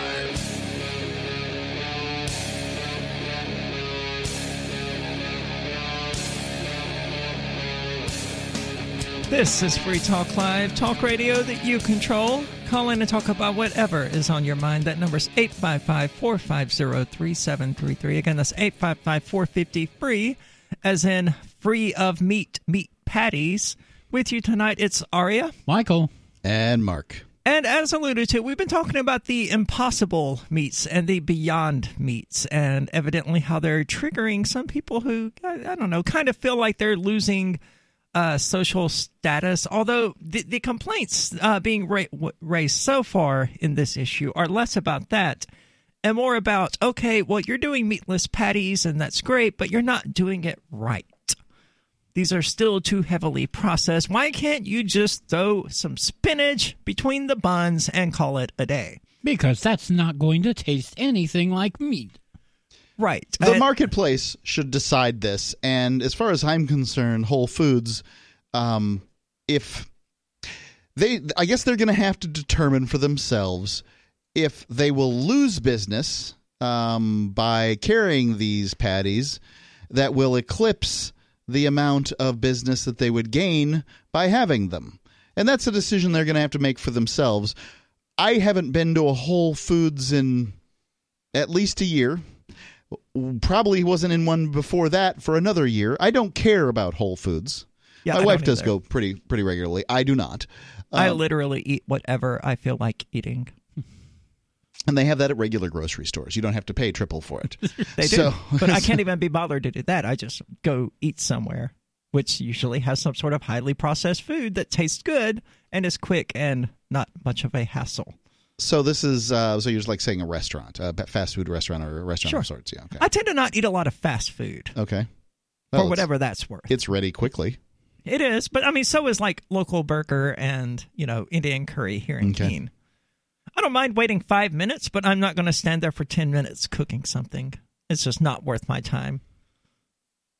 Well, okay. It is, but I'm lazy, and I don't want to be bothered, so I'm not going to be If you bothered. don't feel like cooking, you don't feel like cooking. I'm not here to tell people that they got to. You're probably going to eat a healthier diet if you do, but, you're young and that's that, and I don't. I'm doing okay. I don't do it when I'm. For now. I didn't. I don't even eat. I won't cook pretty much if my wife's not in town. She'll make soups and things that I can heat up on the stove. So I really have no opportunity to talk. Yeah. Well, you're not going to live to 50, so it doesn't matter. That's the plan.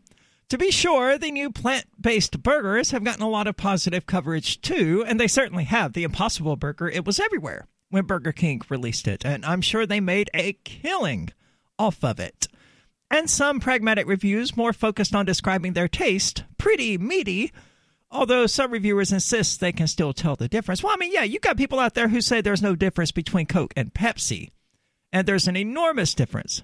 Coke is awful, Pepsi is good. What? Coke is good, Pepsi is awful. Where are you from again? I am from Earth, where Coca-Cola is awful. I thought Pepsi you were from the South, good. and like what I heard sound treasonous. I didn't say anything negative about Sweet Tea, Mark. Coke is from Atlanta, and I'm sorry, Pepsi I have no Pepsi use is from New York. for that ultra-sweet crap called Pepsi. Yeah, I have to go with Them's fighting words, Mark. With whom? Who likes that stuff still? Pepsi's so much better. Pepsi is garbage. Agree to disagree. You got good reach, but you don't want to fight me. But this is a nascent industry, evidently, and any pushback can have an impact. I'm not particularly concerned about pushback from the vegans on this particular subject. I'm not worried about pushback from the vegans on anything. I mean, especially not this, right? But there's certainly some truth to the critiques. The Beyond and Impossible Burgers aren't exactly health food. Well, look, no one's going to Burger King expecting health food. Come on. That's not the point. Yeah, that's not why you go to Burger King. You don't go to the red light district to find a wife. And you don't go to Burger King for health food. I don't think of the Beyond Burger as addressing the issue of health. I consider it as addressing the issue of humans consuming too much meat. Yeah, wasn't this supposed to be a climate change thing? Well, the cows do have a lot of flatulence. That's what it is. And that's being it's captured all about in the that cow atmosphere. farts. But they're not more unhealthy than the meat products they're displacing. The Impossible oh dear Lord, here's a sentence for you. The Impossible Whopper might help save the planet, but it's still high calorie, greasy, and probably not a good idea to eat every day. So that's the Impossible Whopper is going to save the planet. So who is out there eating Whoppers every day? I don't know about Whoppers, but I do know people who eat Burger King for breakfast every day, and they're fat and diabetic, and they look like they're about to kill over. So, for what it's worth, there are people, especially in the South, who do that sort of thing, tragically. Even though, they shouldn't, because Burger King, it's not good. Well, they got they got those cheap crisp sandwiches, and they taste good. So they do. And I had one just the other day. It was pretty good. I haven't had one in years, but I was taking my mom to the airport. I was hungry, and an hour from the house, and so. I mean, there was definitely a time when I was in college that I ate Burger King almost every single day for about a year. But I'm young and in good shape, and I do stay active. So I wasn't one of those people who just got their 4 sausage and biscuits from Burger King and then went home and sat in front of a television all day.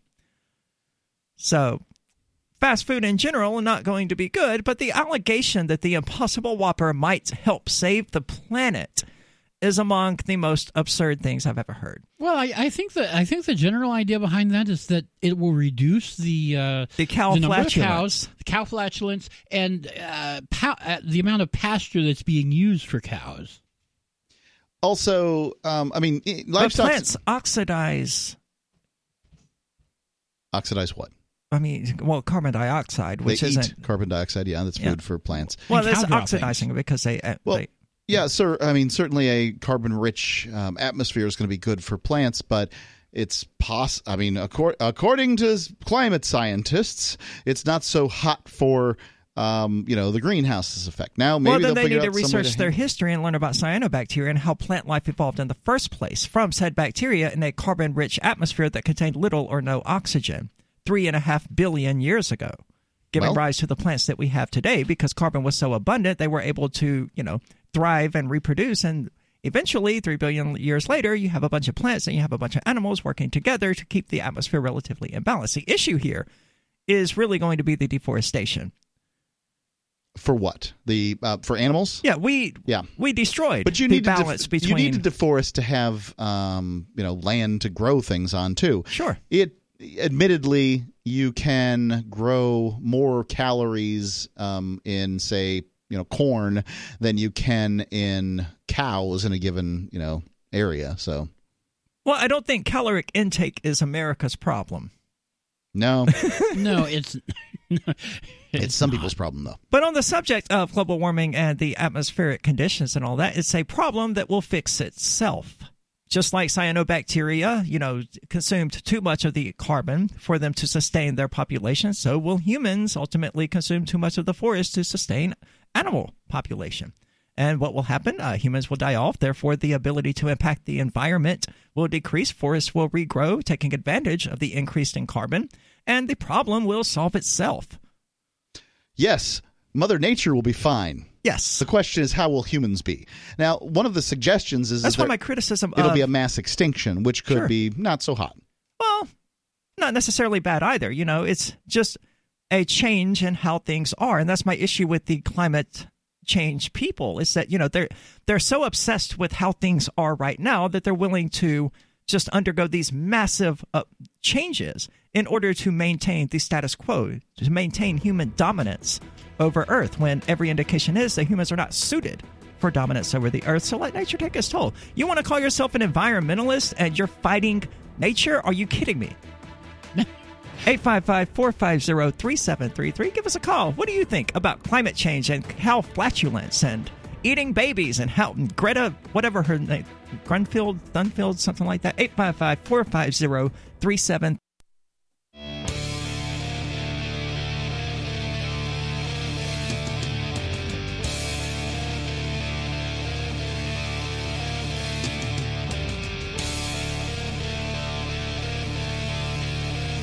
This is Free Talk Live, talk radio that you control. Call in and talk about whatever is on your mind. That number is 855-450-3733. And with you tonight, it's Aria, Michael, and Mark. And more and more people are being concerned with the online tracking of our movements and our personal data through our mobile phones. Gone are the days when only the bad guys, whoever they were tracked. Now everyone is being tracked every minute of every single day by their mobile phones and tablets. And don't think that putting your phone on airplane mode will stop it. Your location history is still recorded by your phone and transmitted later when you connect.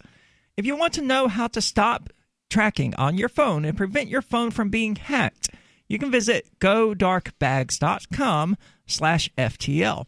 I've actually used one of these in the studio. They are fantastic. It is shocking how effective they actually are. Now, it's a bag. Oh, yeah, it works. I have one at home. It's a bag that you put your mobile device in, and it immediately and completely severs all external communications from that device.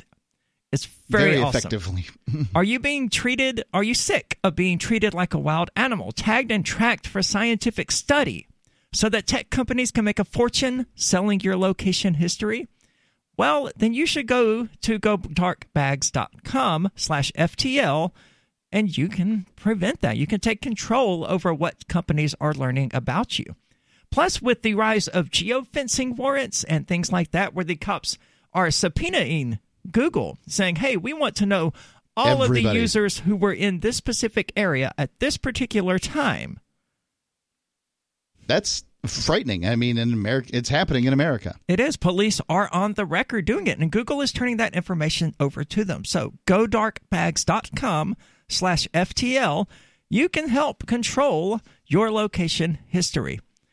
Now, let's go to the phones. We got Mortified Penguin calling via our Discord server, which you can find at discord.lrn.fm.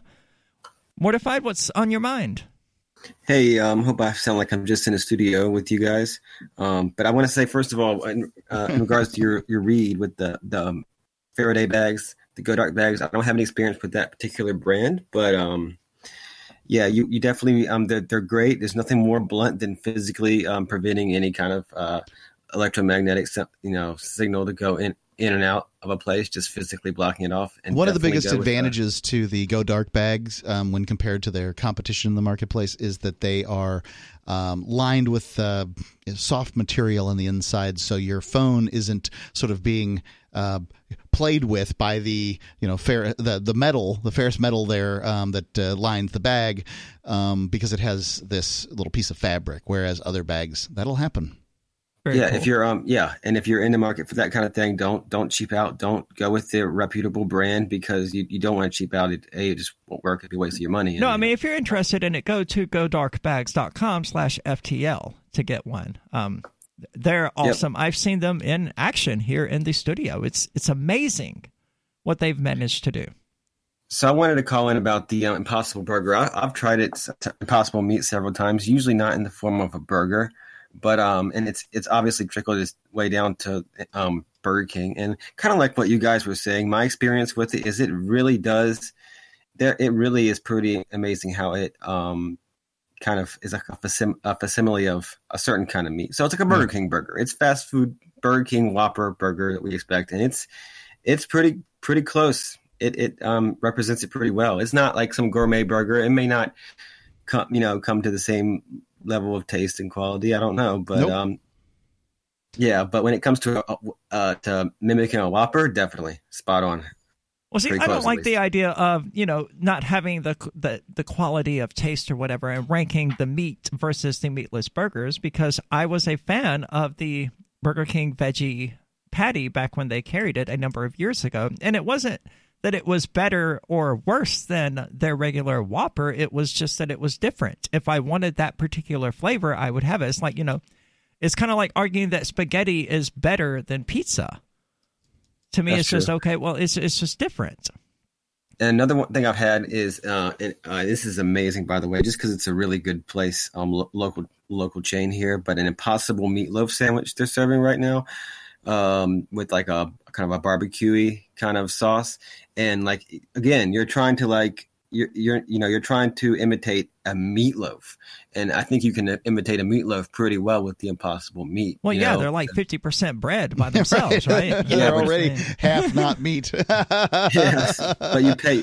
It's so super expensive, and I hope everybody catches on so I can get them for cheaper. But I'm as some of you might know, I'm a practicing Muslim, so I do keep a kind of a sort of vegetarian diet with because I'm one of the people that does try to keep halal meat diet, and I'm one of the people that says kosher is okay, but not any old meat's okay. Just if you say a blessing over it, you do have to one of the two, when you can usually find a decent amount of stuff, especially it's increasing. But there's also a bit of subjectivity, because the word halal means it means permissible, and what is permissible? If you can decrease, there's a subjectivity to it. If you can decrease animal suffering and the factory farming and the pollution and all the negative aspects of the industrial scale factory farming system, then that could be a benefit in and of itself. But at the moment, unfortunately, it's not really price competitive. Are the Impossible Burgers not price competitive these days? I don't think they're price competitive to meat to regular beef burgers. I'm not 100% sure about the Whopper, because I hadn't eaten a Whopper in so long until I had that. But I think you're paying a little bit of a premium. But that's supply and demand, I think, hopefully.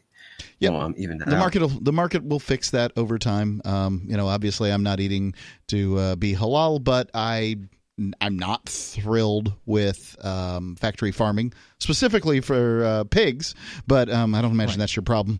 Well, Mortified, thank you for the call. I'm not a fan of the factory farming either, because I made the mistake of watching Food Incorporated, the documentary, and the documentary Earthlings. Both of them are strong weapons in the vegan toolkit. Oh, yeah.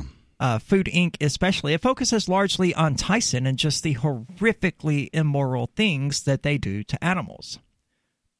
So I'm not a fan of it. It's not nice. No, but I'm not sure what the solution is. I don't think that things like the Impossible Burger and things like that will actually supplant the industrialized food making process that we've created.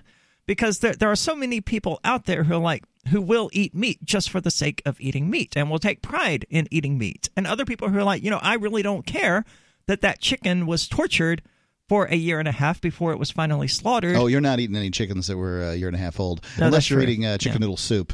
Most chickens are probably 9 weeks old that you're eating. 9 weeks, really? Yeah, you're eating it any kind of – if you're eating it off the bone or eating, say, a breast or something like that, if you're eating an unprocessed piece of meat, it is highly unlikely that it's 3 months old. They grow that fast?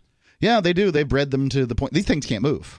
I mean, I've seen free-range chickens, organic chickens. They're significantly smaller. But they can't move. I mean, they can't move. The what they call because they Freedom were Rangers, with, it's bred for breast size, and they can't move. Yeah, speaking of that, man, I've bought chicken breasts from Walmart before or wherever, and they were just sickeningly huge. Like, you take them out of the package, and it's just so disgusting that I could not eat it. Divvy is crypto made easy. Anyone can use Divvy to securely and seamlessly spend, earn, store, or exchange digital money, the US dollar, and euros. Divvy is fast. Transactions happen in seconds with fewer fees. While other altcoins are languishing, the Divvy price has risen substantially against BTC. Now's the time to make a switch to Divvy or make your start with cryptocurrency with Divvy. Visit DivvyProject.org. Divvy is crypto made easy. Plus one-click masternodes. DivvyProject.org. Again, DivvyProject.org.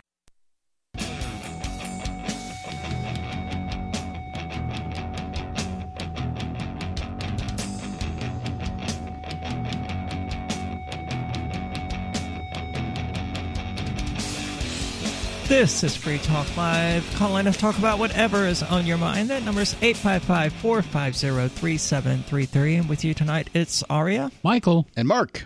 And we've been talking about meats. Well, no, we haven't. We've been talking about meatless meats, evidently, which is, I hate the term meatless meats, but I love saying it because it's so absolutely absurd.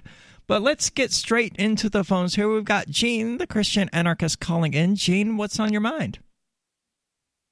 Hey, I wanted to talk about a trip we're planning on in a couple of weeks. We're going to be going to Macau and possibly spend a day or so in Hong Kong. Now, I'd much prefer to spend more time in Hong Kong with what's going on over there. But of course, my wife is afraid of anything political, blah, blah, blah. You know how women are. Anyway, so I've watched China for 25 years. I've been to China for 25, been going there for 25 years, and I've watched them playing with their new toys. I mean, 25 years ago, when I first went to China, I was kind of, at that point, afraid, I go into China, I'm never going to come out. But I found out it really wasn't that way at all. China 25 years ago was reasonably free. I mean, for a communist nation, they had just started going to a market economy, and people's income levels were picking up. Of course, there was no political freedom at all, but financially, everybody was getting better every single year for the last for the first 15 years or so. Now, the last 10 years, things have started to clamp down, and I've watched the cameras going in, and I've been a victim of their Chinese censorship when I try to use internet over there. Yeah, they're getting better at it too. And they are. And I mean, it used to be easy to get around it. Just get a good VPN and you're around it. But now they're blocking a lot of the VPNs. It's getting harder and harder to get past their censorship and their political fervor over there, because they do have a very powerful tool in the form of controlling all the information that the Chinese people get to hear.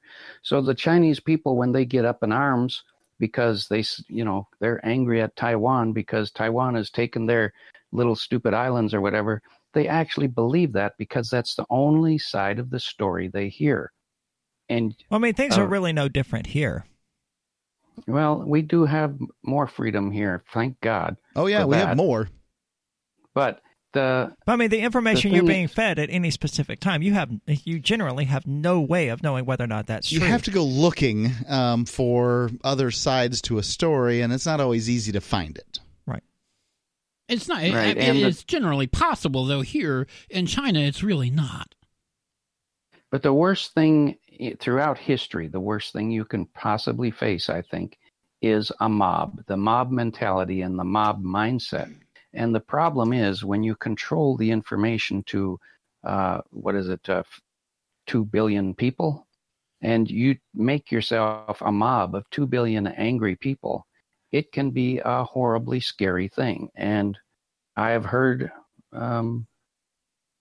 tell of certain events going on in China where the people turn against foreigners or different kinds of people. And it's because they're being fed all this nonsense. It's not the people themselves, because I know a lot of people over there, and they're darn good people, but they get fed this nonsense just like we get fed this nonsense about, the latest boogeyman overseas. And then the greater portion of the people will fall into that mindset that, we hate those particular people. Now, fortunately, we do have two sides of a story here if you look for it. But when you think that the only side they get is one side, and that's really all they ever hear, that's a scary thing. And all governments throughout history have used this technique to get the masses angry at whoever it is they want to point them at. Yeah. But I've hoped that the internet would be the one big thing that would spread liberty throughout the world. But if you can't get through that stupid firewall, it's not going to do the job. Run into a problem. Yeah. So anyway, I'm going to go to Macau, which is not really China, but not really not China. It's pretty close. And we might go over to Hong Kong, and I'll keep you guys posted. Cool. Yeah, stay safe out there, and definitely keep us posted on the trip. Thanks for the call, Gene. It's certainly a scary situation in China. I don't know what people could do about it, though. Well, Hong Kong, I don't know. I mean, it's all I'm very curious. Like Gene, I'd like to see what's going on there. Absolutely. Let's get right back into it. We've got Mike calling from Gold Bar, Washington. Mike, you're on Free Talk Live. Hi, you guys and girls. Hi, I wanted to mention about 5 years ago, I rented from what I would call a conspiracy theory bag nutcase lady that actually was more spot on than I ever imagined. I realize it now. One wonders always, yes. Well, there was no meat allowed on her property in her residence where she lived. But what was really funny was she bought a property to escape to and had like 10,000 pounds of 5-gallon buckets of rice and drove a Geo Metro. But when she took me to her property, before she drove off, she said, "You have your cell phone?" And I'm like, "Well, duh. Of course I have my smartphone." She goes, and she opens her glove box and she drags out a Mylar blanket. Literally the whole space blanket wadded up in there, and she goes, "Wrap it up." I'm like, "What are you talking about?" Anyway, she goes, "I can't be tracked to my property." And it really actually, because I can't afford a dark bag, but believe it or not, you can take a space blanket, wrap your phone up in it, and it does the same thing as the thing you advertise if you're on a budget. Yeah, if you're on a budget, there's some downsides to it, but it's true. And you really if you're on a budget, worried about being, you can just build something out of tinfoil too. Yeah. But it was just funny. This is a long time ago, and I thought, what a great invention. She should make something, and now here's this bag. And here it is. Can I ask Michael a question? Go right ahead. I'm not sure who it was that mentioned the TED Talk video about what you think you know about drug addiction. Was that you? That was not me. Somebody on the show. Probably nobody is what we think. Oh, it was no. Okay, I'm having a hard time keeping up, but with who's who, I'm just learning. But anyway, it's a show full of white guys. We've got a large cast of characters here, and a trans chick. Right. I'm just kind of new to the show, and I really appreciate the whole thing. And anyway, thank you, everybody. Glad to hear it, Mike. Always positive. Always good to end on a positive note, rather. So the censorship thing in China, I wanted to discuss a little bit more briefly because it relates to the Go Dark bags and just the whole idea of government using technology to control the population. Right. If people had been, had stepped in sooner with their Faraday bags, they might not have the penetration in the marketplace of government censorship might not be so large. Yeah. Just an idea.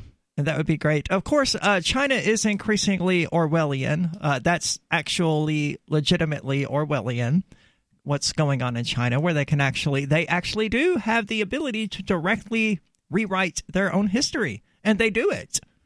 It's horrifying. And of course, as I was alluding to when we were talking with Gene, it's not really that different here. We're taking people's words for it, that World War II even happened.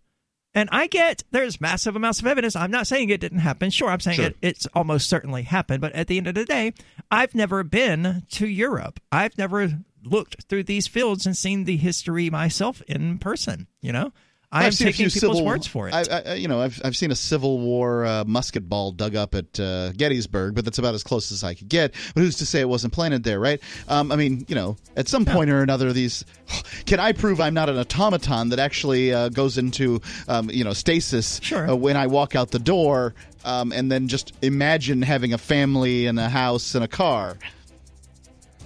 I mean, sure, that's certainly an issue. But when the governments control what information people has, they may very well convince you that you are an automaton.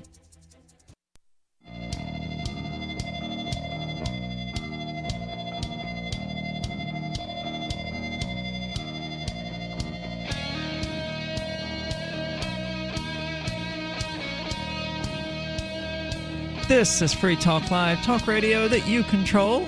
If you're quick, you can still get on the air with us, so give us a call at 855-450-3733. And with you tonight, it's Aria, Michael, and Mark. I want to say thank you to Barry, who is our amplifier today. That's the Amplify, Market, and Promote program that you can find at amp.freetalklive.com.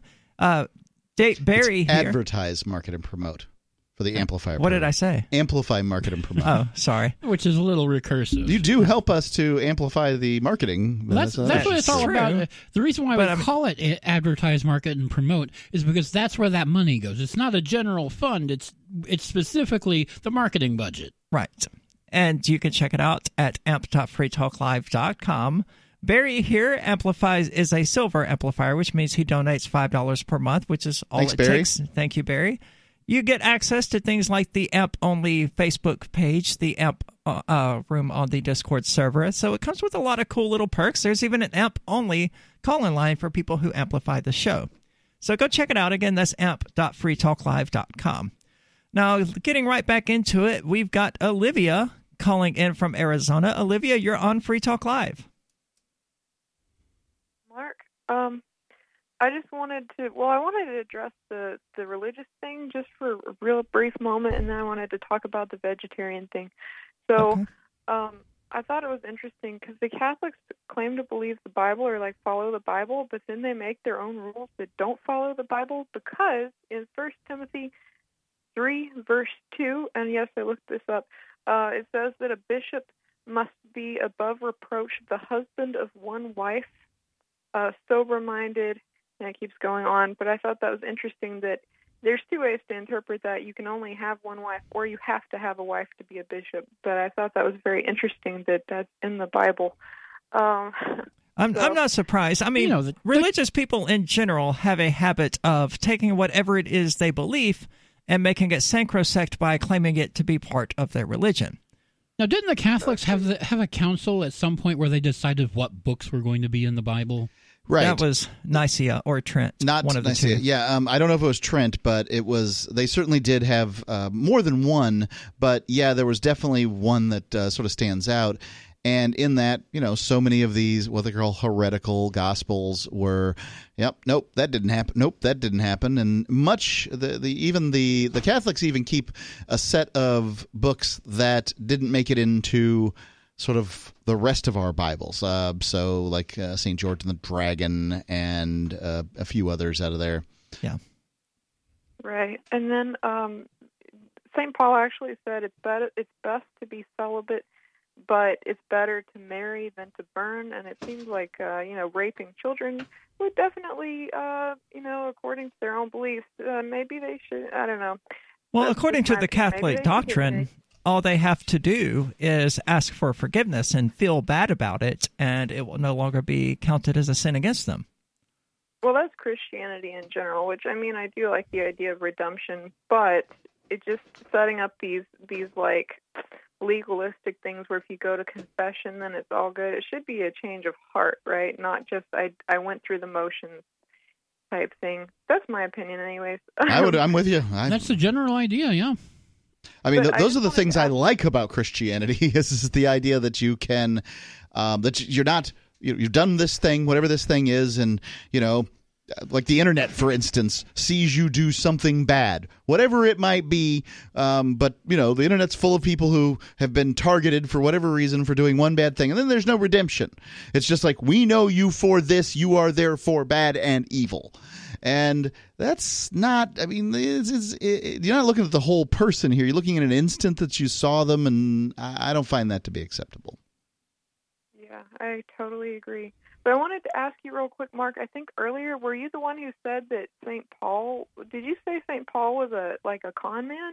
Oh, I believe St. Paul's con man. Yeah, absolutely. It's interesting you say that. Oh, I didn't mean to cut you off. No, go. You say that because I always felt like something was off in those books of the Bible. Like the tone is completely different, and you start getting these legalistic rules where Jesus seemed more like, I don't know.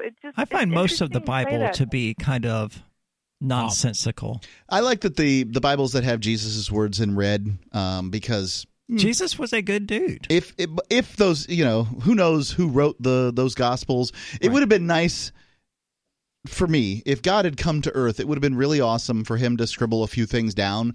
Hey, here are the things you actually have to do. One would presume that if God came to earth, that's what God would do. The idea that you have, some people who knew somebody writing this stuff down, very disturbing.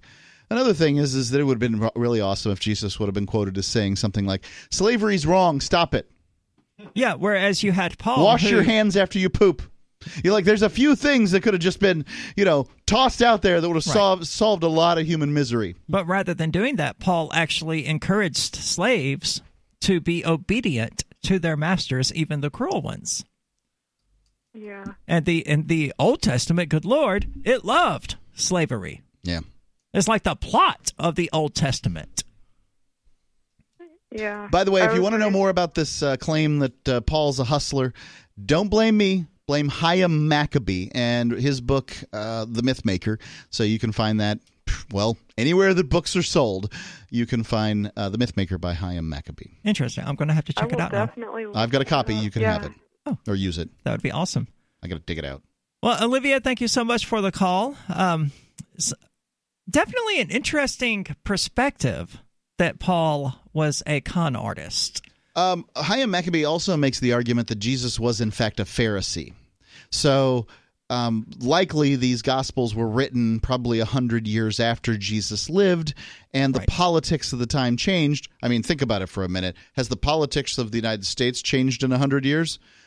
Pretty dramatically. So politics can change pretty dramatically in 100 years, and that Pharisees fell out of favor in that time frame, so they framed the Pharisees as bad people, but likely Jesus was a Pharisee, is the claim. Interesting. Let's get right back to it. We got David calling from New Mexico. David, you're on Free Talk Live. I see a fairy. Thanks. That was you that we were talking about. Well, it is. Are you watching online? Tranny Talk Live, talk radio you can troll. You invited. Sure.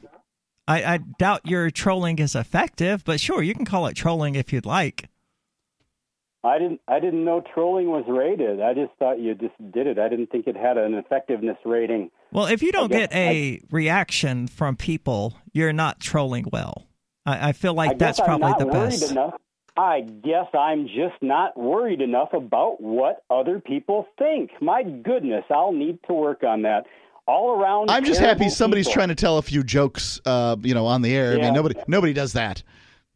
All around terrible people. Are you? Okay, what? All around terrible people. Okay. Are you going to finish that sentence? Yeah. Well, that's what you said earlier about a group of people being cops. Oh, cops. And, yes, they are all around terrible people. Right. So if cops are a group of people that are all around terrible people, can other groups be all around terrible people? Certainly. Is this about your conspiracy of the LGBT community targeting you for harassing a radio station? Let's go down that track. So you were saying that you mock the idea that it might possibly be a conspiracy that literally everyone involved in trying to prosecute me for attempting to call in and have free speech, like they invite everyone to do. You mock my idea that might be conspiratorial. Let's go over to Nazi Germany for a second. You can laugh at this, too. Oh, good Lord. The LGBT community are Nazis now. Keep going. The stormtroopers, the brown shirts, their leadership is known to have been primarily homosexual. Does that mean anything, or is that just coincidence as well? That's false. I assume you're talking about the guy who was thrown into jail and ended up basically shooting himself because he was told he could shoot himself or he could face public disgrace and still be executed. I don't remember his name now. I think you might have a few facts wrong, but what is it you're disputing? Well, you're the one talking about gay Nazis. I would say if anybody's facts are wrong here, it's probably going to be you. The Nazis weren't big fans of gay people. Are you able to answer the question that I asked you? So far, you haven't answered it. Is it a coincidence that you've imagined a bunch of gay Nazis running up and killing people? That wasn't the question. Do you remember the question? The question was, do I think it's a coincidence that a lot of the head Nazis were gay? The answer is the assertion is silly on the face. All of Nazism contradicts it, and thanks for the call. Go check out the show archive at freetalklive.com. The archive there. Archives.freetalklive.com. Oh, is it? Okay. On the front page, you can get the most recent show. All right, podcasters. I just did a podcast with my lovely wife, Laura. It is coming up next, but I'm trying out a new board here, and I'm not entirely happy with the audio. It could be some settings. It could be an issue that has to do with settings. It's hard to know. I'm not an expert on soundboards, but I'm going to be fiddling with it a little bit. Maybe it's the microphones I'm using. I'm not entirely sure. I'll figure that out. It's just a little fair warning that the audio that's coming up next is up to FTL's quality of audio that you might be used to. It's not unlistenable by any stretch of the imagination. This isn't going out over a radio station anywhere in America that I know of. And if you can't handle the audio, well, tune out. If you can't handle being preached to about your finances, well, Laura's coming up next, so that's what's going to happen.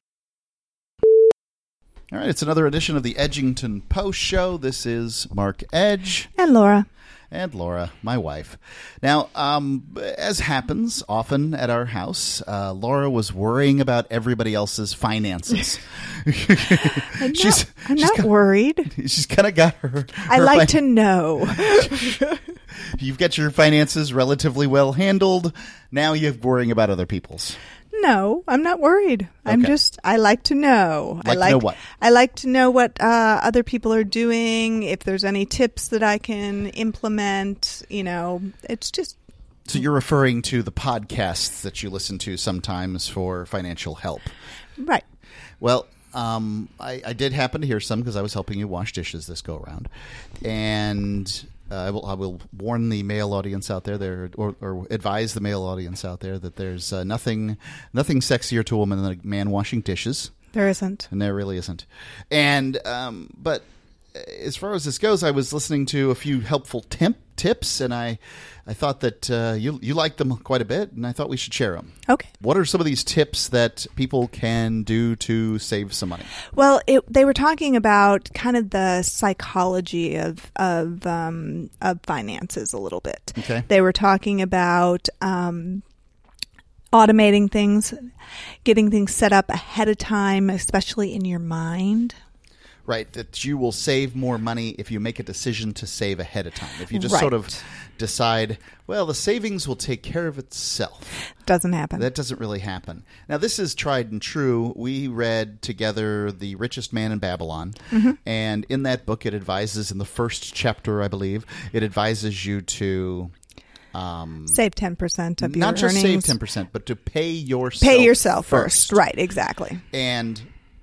that's a better way of saying things than saving. Because saving, although some people see saving as a good thing, other people see savings as a loss. And I think you're one of these people that sees it as a deprivation. I understand that you believe that I am a bad saver. However, maybe you're such a really good saver that all the other ordinary savers in the world just don't look as good.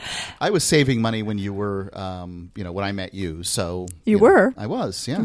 Okay. Failing to save it in some cases, but I was saving nonetheless. I was doing better than most. Okay. So, what are some of these tips that people can implement in their lives? I thought these were, because I like my things to be highly implementable. And in many cases, people don't want to change the way they do things. And it's coming around to tax season. People are going to be filing their taxes here at the end of the year, and they're going to be expecting to get their returns. If the earlier you do it, the more likely you are to get your return early. And so, what are some of the ideas? So I was just looking at who it was that was speaking, and it was this woman, Christine Berman from Irrational Labs. She's a co-founder of Irrational Labs. So they were talking about, the irrational behavior, and they've done some studies, and so she also refers to some of these studies. And one of the things that they were referring to was the psychology around your tax return, your tax refund, I guess I should say.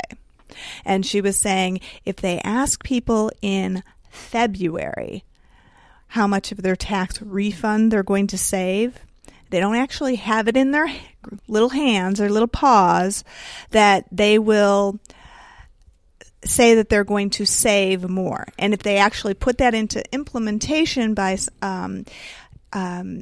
automation, where they automatically are putting so much of that into savings, that will actually happen. But if they wait until April, when most people have their refunds, that the amount on average is going to be less. They're not going to save as much. They're going to say that they're going to save less when they actually have it in their hands. And same thing, if they automate it, they actually will. If they don't automate it, they might not. So it's a little bit of the psychology around this that fascinated me. Yeah, I think that part is interesting, but for me, the tax return, I've had that experience of getting a tax return, and it feels a lot like found money. Right. But the psychology of it is that it feels like found money, but usually it is not. Usually you have been paying in a little bit each week or every other week whenever you get paid, or every month whenever you get paid, and you're getting that money back. Right, sure. We can talk about what a tax refund really is, but we're at this point you're talking about psychology. You're switching between psychology and the real world. Right, here. yeah. Right. The tax return is a no interest loan to the government, and they're getting your money back from that. Probably shouldn't loan them very much money because they're not going to do very good things with it, and giving interest-free loans to people, especially people you don't like, is a bad idea. So yes, that's what it is, but so what? Right. The reality is that it is better to get a tax refund than it is to pay taxes at the end of the year, because that doesn't feel good. It doesn't feel good. And this is the psychology of it again, is it feels better to get something back than to pay. And so whether or not that money, you get that money in little increments every week or every other week or every payday, I guess I should say, or you get it back in one lump sum at the end, psychologically depends on how you can handle it. Right. Right. And I would say that I'm better at saving by giving it to the government at a no interest loan than I am by trying to take it out of the paycheck every single week or month or however you get paid. The great thing about, these days, right, everything can be automated and you can set it up that way. And once you set it up, then it is more likely to happen than if you have to do it every time. So, those automatic withdrawals from your check that go into a different account, or automatic withdrawals from your account that go into a savings account, those things can really help with that. But the other part of this is you're not talking probably a lot of money, and you're not talking about a long period of time. So the interest that you're going to get on something over that 1 year, and actually, 12 months and 11 months, and, it keeps going down, probably isn't a lot at today's interest rates. No, it's really not. So if it's better for you psychologically that you get one lump sum, then, you're not really probably losing that much. And especially if you're not implementing these systems. Right. So basically the first trick is to take your tax return and don't spend it like it's a wild party. Don't go on a vacation. Put it into savings. Now, savings let's talk about savings and debt and all that stuff after we're done with the tricks. Let's do with the tricks first. Okay. Sure. So, trick number 2 was what they were calling Fifth Friday. And, I don't know how many people get paid every week anymore. I think it's more common to get paid every other week or Probably once a month. Or if you get paid every other week, you still have a Fifth Friday every now and then. You get that third paycheck instead of the 2. And if you're paid every other week, you're either getting paid on, depending on the month, getting paid on the 1st, 3rd, and 5th, or the 2nd and 4th. Right. And so you don't get paid as often because there's only so many Fifth Fridays. Right. And you only get paid so often, so you'll probably get 2 Fifth Fridays per year as opposed to 4. Right. And but it's twice as big, so it's fine. Right. And the psychology on that is to really look at, if you're making it on a monthly budget on those 2 paychecks, then that 3rd paycheck is a bonus. Make your monthly budget. You should make a monthly budget. You should write it down, what you're paying out in a given period of time. Give yourself a certain amount of money to blow on the weekend or whatever it is that you do. I certainly used to. And, a certain amount for, taking stuff to work, food, and, these kind of things. But you need to have this Fifth Friday thing is it's a bonus, and it feels like a bonus in many ways. Obviously, you're getting paid for it, but whatever.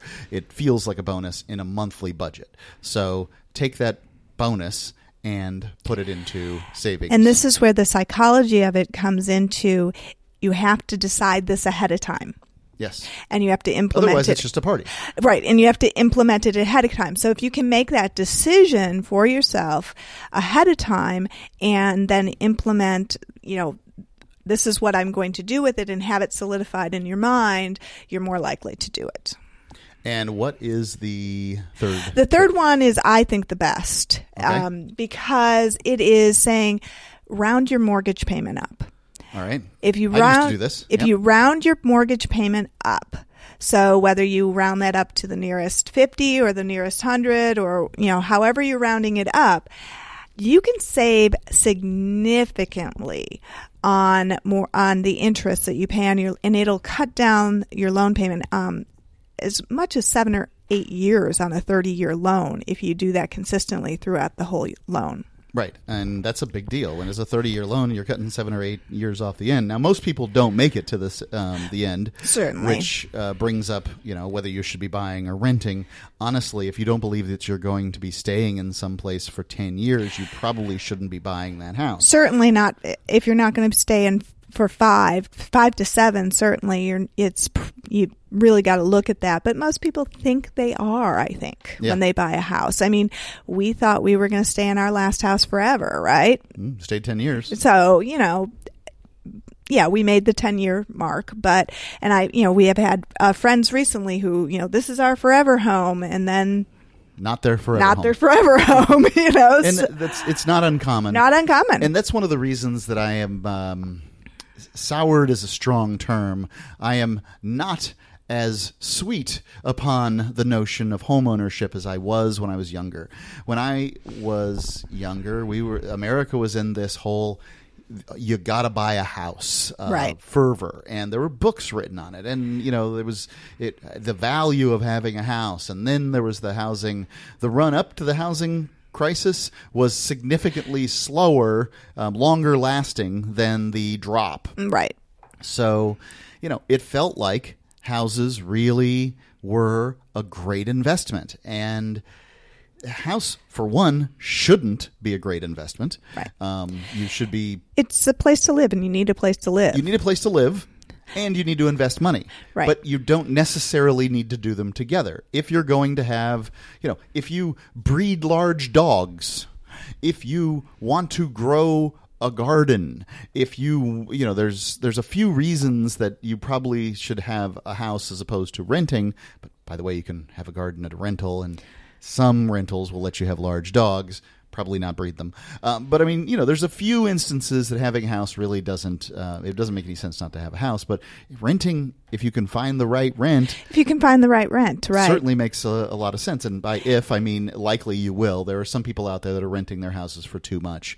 But usually they figure out pretty quickly that that's too much. And you can negotiate rents. Just because somebody says I'm renting this for $1,200 a month doesn't mean that you need to just say, well, okay. Right. You can say, I'm looking around and I do like this place. I would prefer to have this place, but I got to tell you that obviously money's a factor, rent's a factor, and I feel like this is a little higher than it should be, and it would make my decision a lot easier if you went ahead and dropped this to $1,100 a month. Right.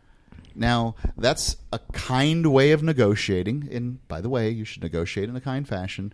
The hardline negotiations are things of the past, but, you can always tell people those things. So anyway, I'm of the opinion that renting isn't the worst idea that has ever crossed the board, because I fixed a lot of crap that I don't want to fix anymore.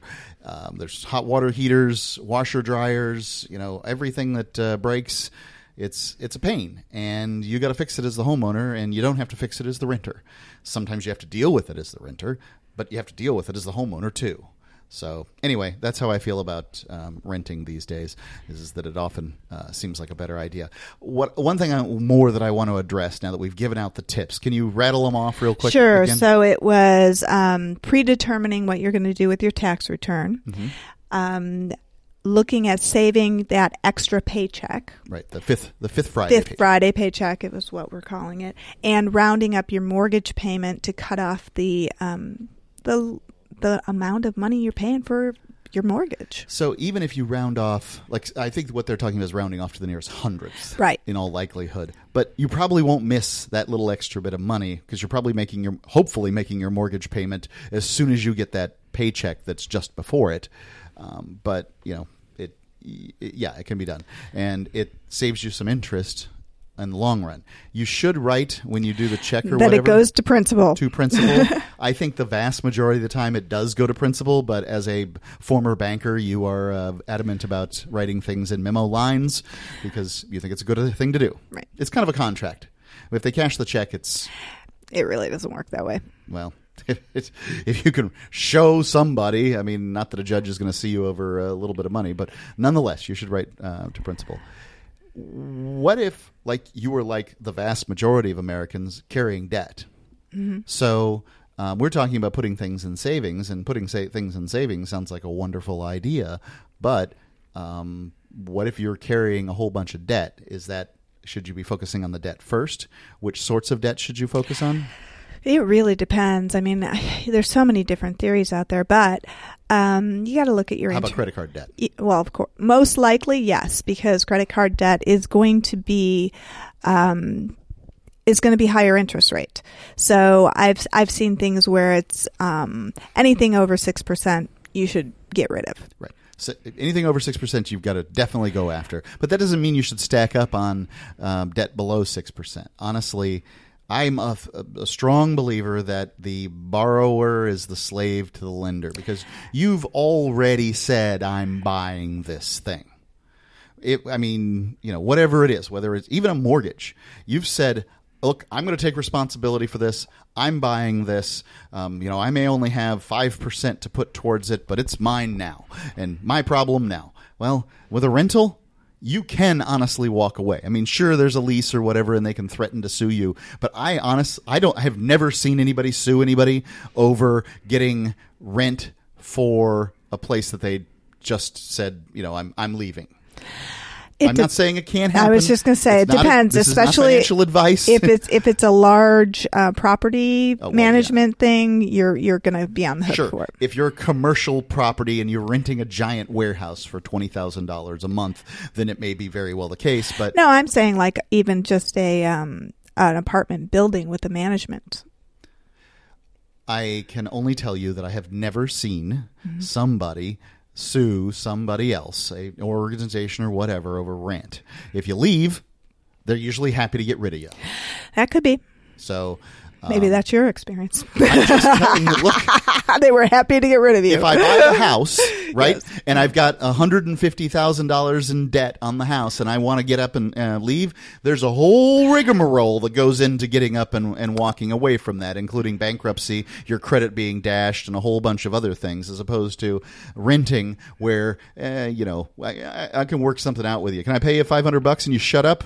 Like these things tend to happen. And I'm not saying that it's always going to happen, but it is always going to happen that the bank is going to hound you like a dog about your mortgage. Yes. So I'm trying to show the relative value of renting, and relatively renting is significantly less of a commitment than owning. Significantly less, because you're usually doing a year rental, and a year is not that huge of a time period. So I wouldn't necessarily pay, if I was looking at saving versus my mortgage. Say my mortgage is at 4%. Right. Probably wouldn't. Any money that you put towards the mortgage, you're saving at 4%, more or less. Right. And not to say 4% is the worst number in the current marketplace. It's a nice solid number. Right, but it's not liquid. It's illiquid unless you can get a home equity line. Right. Home equity lines are really great for that. But they cost money. A little bit. They cost a little bit of money, and they only last for a little bit of time. Right. So, you should look into that. Whereas in theory, if you invest your money well, you could see returns of 6 or 7%. But you're taking more of a risk at that point. Right. And I think that's why a lot of, advice is that, especially unsecured loans like credit cards, and, sometimes people don't think of credit cards as loans, but they're loans. That's exactly what it is. It's credit. Right. So, unsecured loans like credit cards, things that are higher than 6% are typically things like that. Yeah, you're losing money if you're not paying those things off. Student loans are tough because they're often low interest, but they're high. And I mean, you're not getting anything for it anymore. You can't drive around a student loan, and you cannot get rid of them ever. Right, you cannot get rid of it as far as bankruptcy goes and those kind of things. So. I've heard stories of the government, the loan for a student loan will go after your Social Security. Yeah, they will. So if you can defer it and do whatever, but it does not go away. Right. You may not get Social Security because the government may be coming after it for your student loan. Right. Yeah, I mean, ultimately, when it comes to those sorts of things, you have to make that decision for yourself. And it's a good idea to take a night off and start looking at your loans and your budgets and these sorts of things and come up with an answer as to where your money should go in any given circumstance. How did you do it, Laura? So, well, I did do that, but I wanted to circle back to the tax refund. And when you're looking at saving that tax refund, making that determination ahead of time, the determination could be, if you have that debt, to put it towards your debt. And if you make that commitment to do that ahead of time, you're more likely to do it, and then it goes for a purpose. Right. And what I'm trying to determine here is when we say savings, do we mean paying off debt? Or it always means paying off debt first. So you paid off all your debt first before you really started doing any kind of investing? Well, you know what? I almost did. I mean, except for the IRA, 401k kind of savings. Yes, I did. So a lot of people are. I mean, their 401k is what their retirement's going to be. They're counting on Social Security and their 401k, and right. That's what it's going to be. Right. It's a good idea to put some more away. Well, I wanted to talk. I've talked about this trick probably 2 times on the air now, but since we're mentioning it, I think it's worth bringing up. Is that we listen to a financial podcast because we tend to listen to podcasts while on the road, and you complain about mine that are about things that you find boring. So I tend to listen to your financial ones. But there was one thing that they compared 2 imaginary people with 2 very ordinary situations. One person had a car payment every single month for 45 years. Right. And that means likely they got a new car every 5, 6, 7 years. Or every 2. That happens too, lease, yeah. Right? They had the car payment, right? Right. And continual car payment. Car payment. And a car payment's usually $300 or $400. Oh gosh, they can be up to $600-$700. Well, some people make very bad decisions on cars, but you have a modest car, and your loan is like $375. So $400 for a $20,000 car, right? Over 5 years. Yeah. Okay. 5. Yeah, I think 5. Yeah. I don't think we put anything down on it though, did we? I don't remember. I'll keep that mic right there. Put it at your face. Okay. And then they compared it to this other guy, and the other guy bought a new car every 15 years. I believe that was it. Now, I think that's a very doable thing in 2019. Like if you had started in 2004. 2000 or 2004, right. Right, 2004 to 2019, that's very doable. But if you're going back 45 years, I'm 48. I was born in 71, so we're talking about 1974. There's a lot of crappy cars in America made between 1975 and 1999 or something, yeah. So, I don't think the system's always going to work, but my mechanic has said, and I know a lot of people are going to hate to hear this. My mechanic said it doesn't make any sense to buy anything but a Toyota or a Honda if you're going to buy new. That those are just the best cars out there, and I'm sure that Nissan it's probably fits into that as well. And I think that Ford and Chevy are trying to compete, and they're certainly making much better cars than they were 30 years ago. Yeah, right. But you decide how you feel about that particular statement.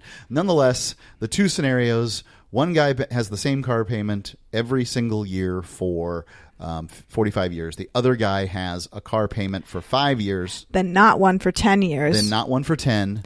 Then one for 5. Then not one for 10. Right. And then does that for 45 years. So, right. Three cycles. New cars, right. Three cars over the course of 45 years. And the difference was they said at 7% interest, and yeah, I don't think you can always get that. But so if you're taking that car payment for those 10 years when you don't have one, and you're saving it, and that's important. Yes, right. Like obviously, if you just take it and blow it, you're not ahead of the game. Wouldn't work. But if you put it away at 7%, that you're going to have $750,000 at the end of this. And that's a big savings. That's retirement for most people. Most people can retire on $750,000. If you just simply drive the same car for a period of time, that's a big trick. Now, I would like to say one thing about what savings is and what savings isn't. Okay. Savings isn't saving for a medical bill. Savings isn't saving for your kid's loan, college loan. Yeah. Savings isn't saving for a new TV, a sailboat, a bass boat, a motorcycle, or any of those things. Savings is saving for retirement. Okay, that's that's your criteria for savings at this. What we're talking about. Well, I think that it's important, and I'm going to back this statement up. Okay. Now that I'm making it. nearly everybody who's listening to me, something like 95% are going to make it to retirement age. Mm-hmm. Okay? And those of you who do, there's a few of you who won't, but those of you who do, that money is going, you're going to need that money. You're going to be in a condition where you cannot work, and it's going to have largely to do with old age. Yes, there'll be some diagnosed diseases involved, but those diseases happen to old people, not to young people. So you need to have retirement savings. Then you can start thinking about, once you have that savings, whatever that amount is. And the amount differs for different people. You don't want to retire and live lavishly. You want to retire and live the same life you've lived up to that point. So if you're living a modest life, then you need a relatively modest savings. If you're living a lavish life, then you need a lavish savings. And it depends on what you're making. People who are living lavish lives can put away more money. People who are, or they're just borrowing. Right. I was just going to say, people who are more high income and have a higher cost of living can save more if they. But they still have to. They still have to commit. If they commit to it, sure, exactly. You can be making $150,000 a year in your household income and not have crap in savings and spending $160. Yeah. Americans doing it all the time. So I consider savings to be savings for retirement. Okay. You can live without the bass boat. You can go on your friend's bass boat. If you can live without the, all the toys, then we're talking about hospital bills and kids, college. All right. Hospital bills. Just pay what you can and negotiate the price down. Because that's all you can do. That's what we did when we had that one bill that we didn't. We refused to pay. We negotiated it out, and they took it. Mm-hmm. So, secondly, kids' school. In all likelihood, your kid's going to get a degree that they can't use. But if they are going to get it, you've got a little engineer on your hands, and they need to go to school. Well, the best thing that I've heard about it, for that is really get the buy-in of the kid. If you want to do this, if you want to go to college because you want to be a doctor, a lawyer, an engineer, something that you need, is to get that kid's buy-in and say, you are, first of all, going to have to get the grades to do it, and you're going to have to save. You're going to have to figure out a way. Most colleges will have some task that they can do to work off things a little bit. One of the best advice that I've heard is get a job at a college, and then you get your tuition for free or significantly reduced. Well, yeah, I mean, young people will often get a reduction in their tuition by working at the college, right? And they need things. How many people have worked through the mailroom? So once you have that buy-in of that kid, then rather than saying you're going to go to college and I'm going to go deeply into debt to send you there. That's a bad system. It just doesn't work very well. I get that you want the best thing for your kid. Believe me, I want the best thing for my kid too. But the best thing for your kid isn't a whole bunch of college debt and a degree in communications. I use the communications degree because that's the one that is for basically my line of work. And I can't tell you how many young people have come to me, I've got a communications degree. Well, so effing what? Let's talk about your debt. Because there's a communications degree is basically worthless in my line of work. You'll get far more of an education by doing a podcast for a year than you will getting a communications degree, at least for my line of work. I mean, there's some place out there that a communications degree is necessary. If you want to go work as a producer for Fox News or something, well, yeah, then maybe you need a communications degree. I don't know. I haven't ever done it. I suspect you could walk in the door and probably just say, hey, I'm really excited to work here and work your way up. But do an internship. Do some kind of internship or something like that. That's what I believe you can do. I believe that there is a no cost or low cost in to just about every job in America that isn't a doctor, a lawyer. I think you could even do architect, honestly. No, you have to have school. you could work at an architectural firm. But there's some really great engineering programs that will do work study programs. Yeah. So you can go to school and work. So it's like one semester you work, one semester you go to school, and you flip-flop back and forth so that you can work your way through school mostly.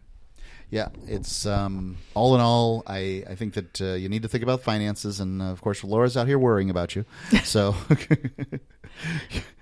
you better be good, for goodness sake, because she's checking her list and she's checking it twice. No, I think it's great that you're concerned with other people and their finances, and that this is the thing that I probably don't say it enough on air, but I've tried to mold my philosophy of freedom around freedom for the individual, because although my good friend Ian Freeman wants freedom for the world, he's free himself. He's basically made it so that his life, he lives free. He doesn't worry about things. He doesn't have to. His mind is free from worry, but he's deeply concerned with other people's freedom. Well, a lot of people don't want freedom. They want tyranny, and they should be free to have all the tyranny they want. And if your tyranny is the tyranny of debt, by all means, get out there and have some. But you need to understand what you're opting into. And I only want you to have freedom for your life. I don't think that there's really much that you can. Your effort is far better spent, far more valuable. It's far more effective for your own life than it is attempting to free other people's lives. You can spend your whole life attempting to free other people in some manner or another, trying to squash one social ill. You pick the social ill, whatever it is, you can spend your whole life trying to squash it, and you will make the most minute ripple across the plane of human existence. Whereas for your life, your effort's a 1-for-1 ratio. Bad things are going to happen. You're going to get sick. There's going to be an accident. Something's going to happen, no doubt. But if you want freedom for your life, you are the only one who can really provide it. If you're looking for a politician to provide it for you, you're a fool. And if you're listening to this podcast, it's very unlikely that you're that particular type of fool. So, understand you're the only one who can make the choice. Today is likely among your best earning days. So get out there, make some money, put it away, and go from there. So we teach have your kids to save too. I was just going there. We have dubbed Jack Savings his Freedom Funds. Yes. Well, it's also the FU fund, right? It's it sounds nicer. It's more Freedom Fund is better. Kid friendly to say Freedom Fund. Yes, but that's I love the term. For me, for the grumpy codger that I am, I need that ability to tell people to F off, right? And to have a certain amount of money is the only way you can do it. Right. So being financially free gives you options, and the more options you have, the freer you are. Right. And there's everybody, the good Democrats of the world are always worried that people don't have options. They're always worried about the bad working conditions and those sorts of things. You can work your way out of those. Whatever those bad conditions are, whether you're a server right now. I was a server in as recently as 1998. I was waiting tables. And well, honestly, you can do pretty well if you are good at putting your money away, but servers tend to party because, that's the lifestyle. But nonetheless, save a little money. And thanks for listening. It's been Mark with you. And Laura. Gold has definitely been on the move recently, and there is no more secure investment historically. McIlvaney ICA has been helping people take delivery of precious metals and find storage options for decades. They've helped thousands of investors with their precious metal IRAs. Call ICA today for your free portfolio review at 800-525-9556 or download their free report online at ICAGoldSilver.com to learn how you can double your gold and silver ounces even within an IRA. 800-525-9556. ICAGoldSilver.com. Bitcoin.com has launched a trading platform at local.bitcoin.com, allowing you to buy or sell Bitcoin Cash via dozens of payment methods like PayPal, Venmo, bank deposit, remittances, or meeting in person with cash. There are no ID requirements to sign up for and use the site, and all communications between buyers and sellers are encrypted. Finally, a global trading platform that respects your privacy. Visit local.bitcoin.com to get started trading Bitcoin Cash. local.bitcoin.com.